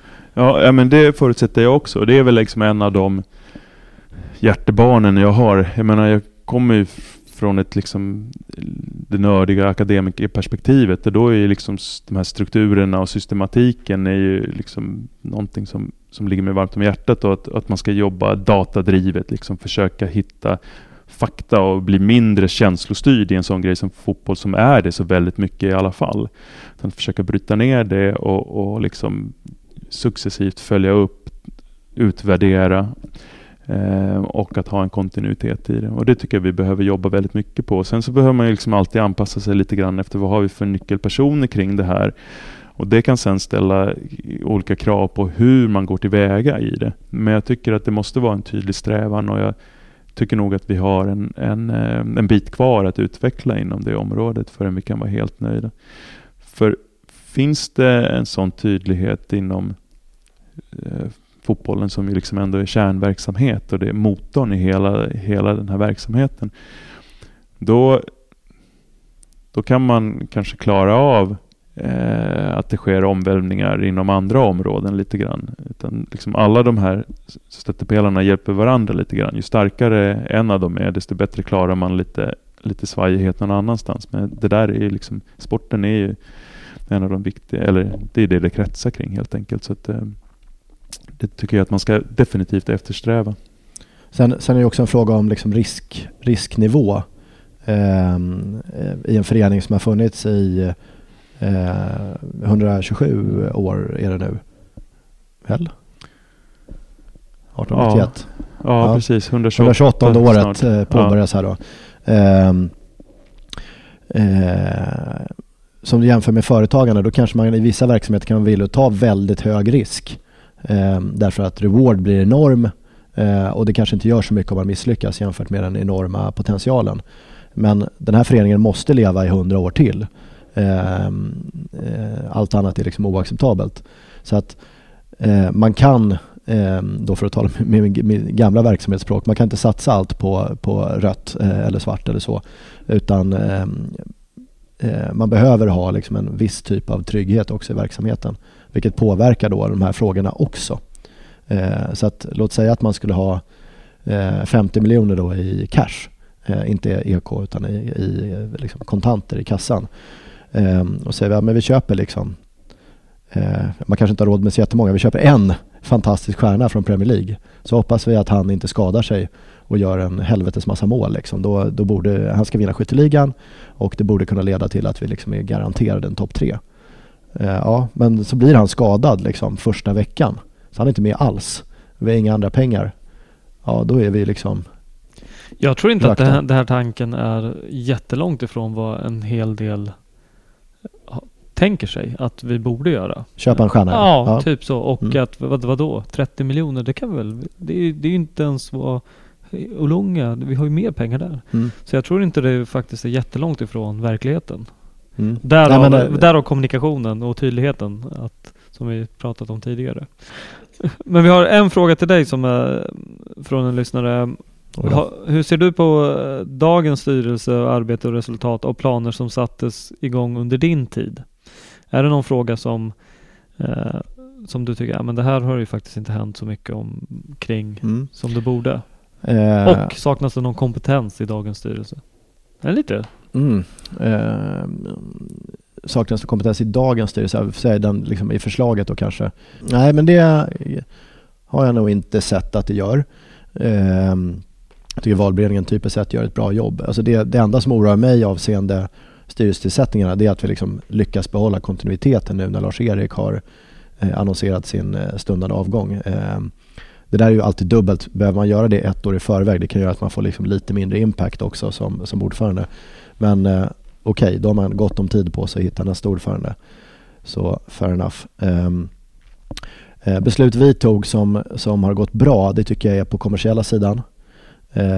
Vi gjorde ju ganska stora förändringar där och tog in ISP som underleverantör. Det verkar ha gått väldigt bra. Och min målsättning som jag stod och liksom propagerade i DIF-TV, folk tyckte jag var helt galen som gjorde det, var att vi skulle öka försäljningen 3 gånger på, jag tror det var 5 år som jag sa. Och det lyckades man med på typ 2 år eller någonting i den stilen, 2,5. Så det har gått otroligt bra, jättekul. Och nota bene, lika viktigt, också bottenraden. Det vill säga inte bara, för det är lätt att öka omsättningen om man ger ett erbjudande som är så attraktivt för kunden att det inte blir några pengar kvar för oss. Men det har ju inget egenvärde, utan jag menar, det som Micke var delaktig i där och drivande liksom i de besluten, det har ju gett också en intäktsresultatökning på hundratals %. Alltså vi har gått från att vara urusla till att börja närma oss de som är absolut bäst på det. Men, så här, saker som man kanske inte ser utifrån. Ja, okej, vi ska ha kommersiella intäkter på låt säga 100 index. Då vill man ju inte att produktionen av det event som man har sålt, det kan ju vara liksom att du får spela fotboll inför match på Tele2, en sån här produkt som vi hittade på, eller inte jag personligen, men som hittades på uppe på kansliet. Skitbra produkt liksom. Men då måste man se till att när man producerar det eventet, att det inte kostar mer eller lika mycket eller mer till och med än vad man har tagit betalt. Och där har man ju blivit superskicklig på att få till liksom produktionen där. Så att det har blivit väldigt, väldigt bra. Jag kan inte ta åt mig så mycket ära, men liksom jag var med i det i alla fall. Och sen så tycker jag att butiken har blivit jättebra. Det var därför jag ställde frågan om ekonomin i butiken, för jag är nyfiken på, för det var alltså vi tog det beslutet med öppna ögon att okej, det kanske till och med kommer bli sämre resultat av att vi gör den här förändringen. För att det kostar mycket med hyra och liksom personal hela tiden och sådär, jämfört med att ha mobila enheter då och personal på matchdag och sådär. Och jag var också med om att ta bort butiken på Nybrogatan, för att vi var ju tvungna att hitta, liksom täppa alla hål vi kunde hitta. Det var ju liksom en sorg att den försvann, för att det ändå kändes som liksom Djurgårdsområde att ha den där. Men det har blivit väldigt bra tycker jag. Saker som har gått trögare men som händer nu tror jag, det är ju medlemskapet.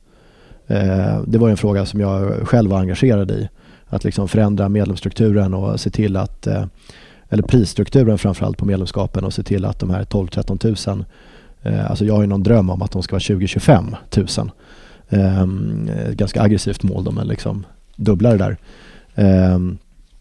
Nu börjar Gustav bläddra i sin PowerPoint som är utskriven då, kanske man ska säga också. Nej, men att det är ett arbete som jag hållit på med vet jag i år, så att det kanske kommer någonting på årsmötet som jag inte känner till än. Men där tycker jag att liksom, där kanske vi kunde ha fått mer att hända snabbare. Och det är framförallt mitt eget fel, för jag drev stor del av det projektet.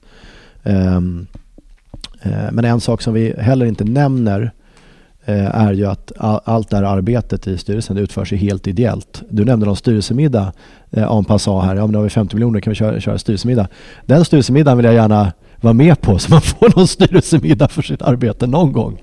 Det är alltså verkligen helt oavlönat där.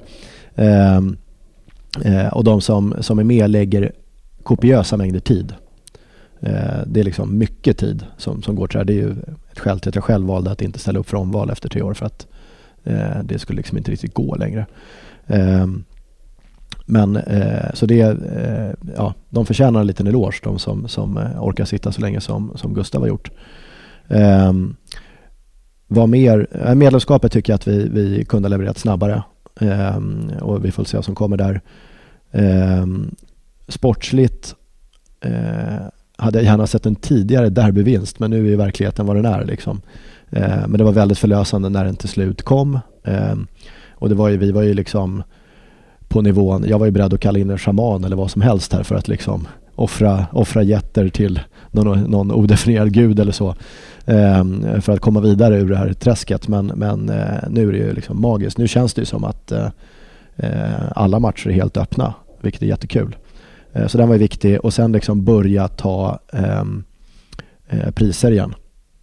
Alltså att vi till slut lyckades plocka den där cupbucklan, också liksom fantastiskt.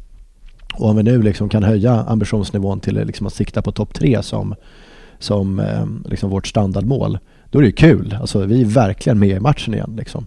Division 2, Djurgården ändå, men nu kör vi. Mycket bra. En sista grej innan vi rundar av helt och hållet. Vi har pratat om att Lars-Erik Sjöberg har meddelat att det här blir hans sista år. Vad vill vi se för typ av person som kliver in som ny ordförande? Är det en person som ska ha ett stort nätverk? Någon med starka ledaregenskaper? Kunnig inom fotboll? Eller vad vill vi se? Då är ju du inte med i styrelsen. Eller ja, det vet vi inte heller. Kanske ordförande. Ja, den såg man inte komma. Jag kom bakifrån en sucker punch och blev ordförande istället 2020. Nej, det är högst osannolikt. Det är ju en jättesvår, stor fråga. Jag tror att gärna allt det du nämnde där. Men om det är en person som kommer utifrån, så är det klart att det är en person som då, kan man utgå ifrån, kommer att behöva tillföra en massa nya och egna influenser. Men kommer man utifrån och ska kliva in direkt på den platsen, så tror jag att det också kommer krävas ett väldigt starkt intresse och en väldigt stor lyhördhet för att komma in och förstå verksamheten, att förstå sina styrelsekollegor, att förstå tjänstemän och att förstå verksamheten. För det är inte helt lätt gjort. En fotbollsförening på allsvensk nivå är en väldigt speciell verksamhet, tror jag, jämfört med att sitta i många andra bolagsstyrelser. De flesta bolagsstyrelser är nog mer lika varandra än vad det är att drifta en fotbollsklubb. Det är så annorlunda incitament. Det är så, man eftersträvar liksom andra saker. I slutändan, syftet här är inte att maximera tillväxten eller intjäningen, utan det är ju någonstans att vinna fotbollsframgångar på olika nivåer. Det är att vinna allsvenskan, men vi vill också ha en grym breddverksamhet som drar till oss människor till föreningen och att göra nytta på en massa sätt och så vidare. Vi har inte heller kunder i vanlig bemärkelse, därför att Mickes kunder som han jobbar med, de anser inte att de äger Mikaels företag. De är helt tillfreds med att det är Mikael och hans investorer som gör det. Utan de vill bara att produkten ska funka. Våra vill ju både och. De vill både att produkten ska funka, men de anser också berättigat att de också är intressenter. Så den är annorlunda på många sätt, och då krävs det, tror jag, att man har en god förståelse för det och snabbt kommer in i det. Sen tycker jag att styrelsen, en bra styrelse har behöver en balans och en kombination av många olika typer. Det är liksom jätteviktigt att ha, och där ha personer som Mikael, entreprenörer, folk med en enorm drivkraft, som tänker stort och initiativrika och som ser möjligheterna hela tiden. Och jag tyckte att liksom Mikael försvann ur styrelsen precis när han var pikade liksom, och verkligen var en kreativ och, tillgång liksom, och hade förstått svårigheterna med det också. För i början så tror jag att det är lätt hänt när man kommer in utifrån att man tror att det finns otroligt mycket lågt hängande frukt som bara är att gå och slafsa ner i korgen liksom, och att det bara inte har gjorts. Och så sakteliga så märker man så här, fullt så enkelt är det inte att sälja allsvensk fotboll liksom, att det bara är för att folk har varit slöa som de inte redan har gjort det. Och när den insikten i kombination med det andra kommer, då börjar det ge riktigt bra payoff. Och Patrik Nilsson kanske också var lite av en sån typ liksom. Och nu slutar Patrik i år av olika skäl. Han ska vara mer utomlands och så vidare. Så jag tror att det vore bra att få in den typen. Men bara den typen tror jag inte heller blir lyckat, utan det behövs också de lite mer försiktiga generalerna. Det behövs också de som kanske intresserar sig lite för de liksom osexigare frågorna som de ofta uppfattas. Det är naturligtvis en smaksak. Men det finns en massa föreningsfrågor som är jätteviktiga att de finns där. Det finns ju hela perspektivet. Och jag hoppas att någon kommer att vilja brinna för och vilja ta till sig supporter, publik, säkerhetsfrågor. För där är det också viktigt att man har en förståelse för vad det handlar om. Och jag tror att jag har haft en väldig nytta av att tror faktiskt också att jag har kunnat bidra med den bakgrunden som jag har av att ha levt det där ståplatslivet och bortareselivet i liksom flera decennier. Och ha en känsla för och en kontaktyta mot alla olika typer av supportrar och supportergrupper. För det gör ju i kombination med, om man har det någon slags förtroende i den övriga styrelsen, då har man en möjlighet att försöka hitta bra sätt att ta sig an frågor. För annars är risken att man ser ett mål man vill uppnå, men väljer man fel verktyg och medel och fel tonalitet, fel angreppssätt, då kan det lika väl slå tillbaka. Så liksom, alla de där komponenterna behövs. Ja, och jag tror att alltså om man tittar på Lars-Erik, så har han haft två saker som Henrik har uppskattat väldigt mycket. Eller en sak som Henrik säger hela tiden. Och det är ju tillgänglighet. Han har varit väldigt, väldigt tillgänglig. Och det behöver nog en ny ordförande vara också. Alltså man måste kunna ta samtal på väldigt obekväma tider. Det här är ju en verksamhet som ofta spelas på kvällar dessutom. Och det händer ju med så många tusen människor involverade. Nu tänker några så här, vadå 1000? Jo, men det är ju alla de ungdomsverksamheterna och så här. Det händer ju saker varje vecka, får man ju konstatera liksom, som behöver hanteras på olika sätt. Ja, då behöver man ju som ordförande vara tillgänglig. Det har Lars-Erik varit, det behöver nästa person vara också. Det andra som jag har sett av honom som jag tycker är en stor tillgång, som jag tror vore bra att få med även hos en ny person, det är ett stort mått, alltså många kilo is i magen. Blir inte så upphetsad så lätt liksom. Det tror jag kan vara rätt bra, för det händer saker liksom, som man behöver hantera. Det kan vara allt från att man håller på att åka ur allsvenskan till att det är någon läktarincident eller ja, whatever. Det händer saker hela tiden liksom. Man måste ha lite is, man får inte vara för stressad och nervös liksom. Sen skulle jag säga att liksom ett riktigt viktigt kriterium, det är att man funkar bra med Henke och Bosse. Inte helt lätt att utvärdera på förhand, men nu har ju Henke liksom slutat komma tillbaka. Eller han hann aldrig sluta, men han annonserade i alla fall sin avgång. Och då tänker jag att när han har valt att komma tillbaka, då har han ju planerat att sitta här ett tag. Nu var det väl okänt för honom att Lars-Erik skulle lämna, eller också visste han det vet jag inte. Men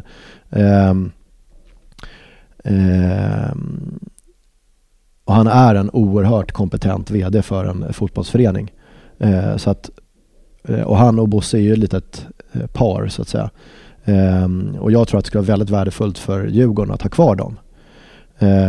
Så att det måste vara någon som liksom funkar riktigt bra med de två. Det tror jag kommer underlätta väldigt mycket. Sen behöver ordföranden, tror jag, någon typ av spetskompetens. Lars-Erik har ju levererat storligen på finansiell spetskompetens.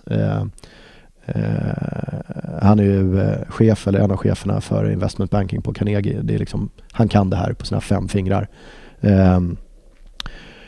Och det har varit väldigt värdefullt i en situation där det har varit liksom problem med finanserna. Det tror jag Djurgården har haft stor nytta av som kanske inte varit så synligt trots allt. Och nu går man kanske in i en ny fas där publikfrågan är viktig, kommersiella intäkt fortsatt viktig. Möjligen kan man önska sig åtminstone på någon i styrelsen, det behöver inte vara ordförande specifikt, men liksom någon typ av kommersiell profil tror jag skulle vara en stor tillgång då. Sen är det ju så här att vad man också ska komma ihåg, inser jag när jag pratar om det här lite fritt, är att det är ju inte styrelsen som är operationell. Det är lite flytande i Djurgården. Det är lite mindre flytande i en bolagsstyrelse. Då är det verkligen tydligt att styrelsen inte utför jobbet. Men i Djurgården kan det vara lite flytande. När det är en riktig kris, då kanske du är tvungen att lyfta lur till liksom ditt nätverk och bara okej, är det någon som kan tänka sig att sponsra Djurgården? Liksom? Eller så. Men typiskt sett så ska ju styrelsen inte behöva utföra så mycket operationellt arbete, utan det gör man på kansliet och liknande. Eller vd ser till att det blir organiserat helt enkelt. Så att det är ofta ett vanligt missförstånd. Liksom. Ja, men, om du sitter i styrelsen här och är liksom duktig på XYZ, varför gör du ingenting? Så att säga. Ja, men det är kanske inte riktigt rollen trots allt. Men lite flytande just i en förening, det är en skillnad igen. Men som sagt, om vi fokuserar på nya ordföranden, någon som funkar med Henke Bosse, is i magen behöver också den personen ha och hög tillgänglighet. Sen kommer det här funka jättebra i 128 år till. Bra slutord. Stort tack för att ni tog er tid och ville medverka i podden. Tack själv. Men vet, vi kanske kör en sittning till framöver och recenserar när du inte är med längre. Ja, just det. Kan vi kanske vara än mer frispråkiga. Vi får se. Men som sagt, stort tack. Och vi ses på Tele2 och ja, snart. Väldigt snart, nästa helg redan. Mm. Tack till er. Tack så mycket. Hej.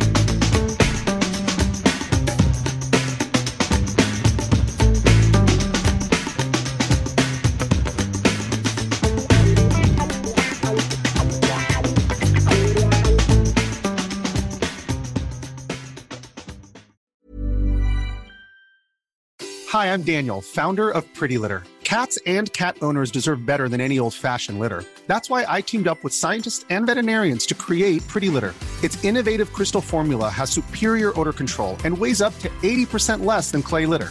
Pretty Litter even monitors health by changing colors to help detect early signs of potential illness. It's the world's smartest kitty litter. Go to prettylitter.com and use code ACAST for 20% off your first order and a free cat toy. Terms and conditions apply. See site for details. Hey, it's Paige DeSorbo from Giggly Squad. High quality fashion without the price tag. Say hello to Quince. I'm snagging high-end essentials like cozy cashmere sweaters, sleek leather jackets, fine jewelry, and so much more. With Quince being 50 to 80% less than similar brands. And they partner with factories that prioritize safe, ethical, and responsible manufacturing. I love that. Luxury quality within reach. Go to quince.com/style to get free shipping and 365-day returns on your next order. Quince.com/style.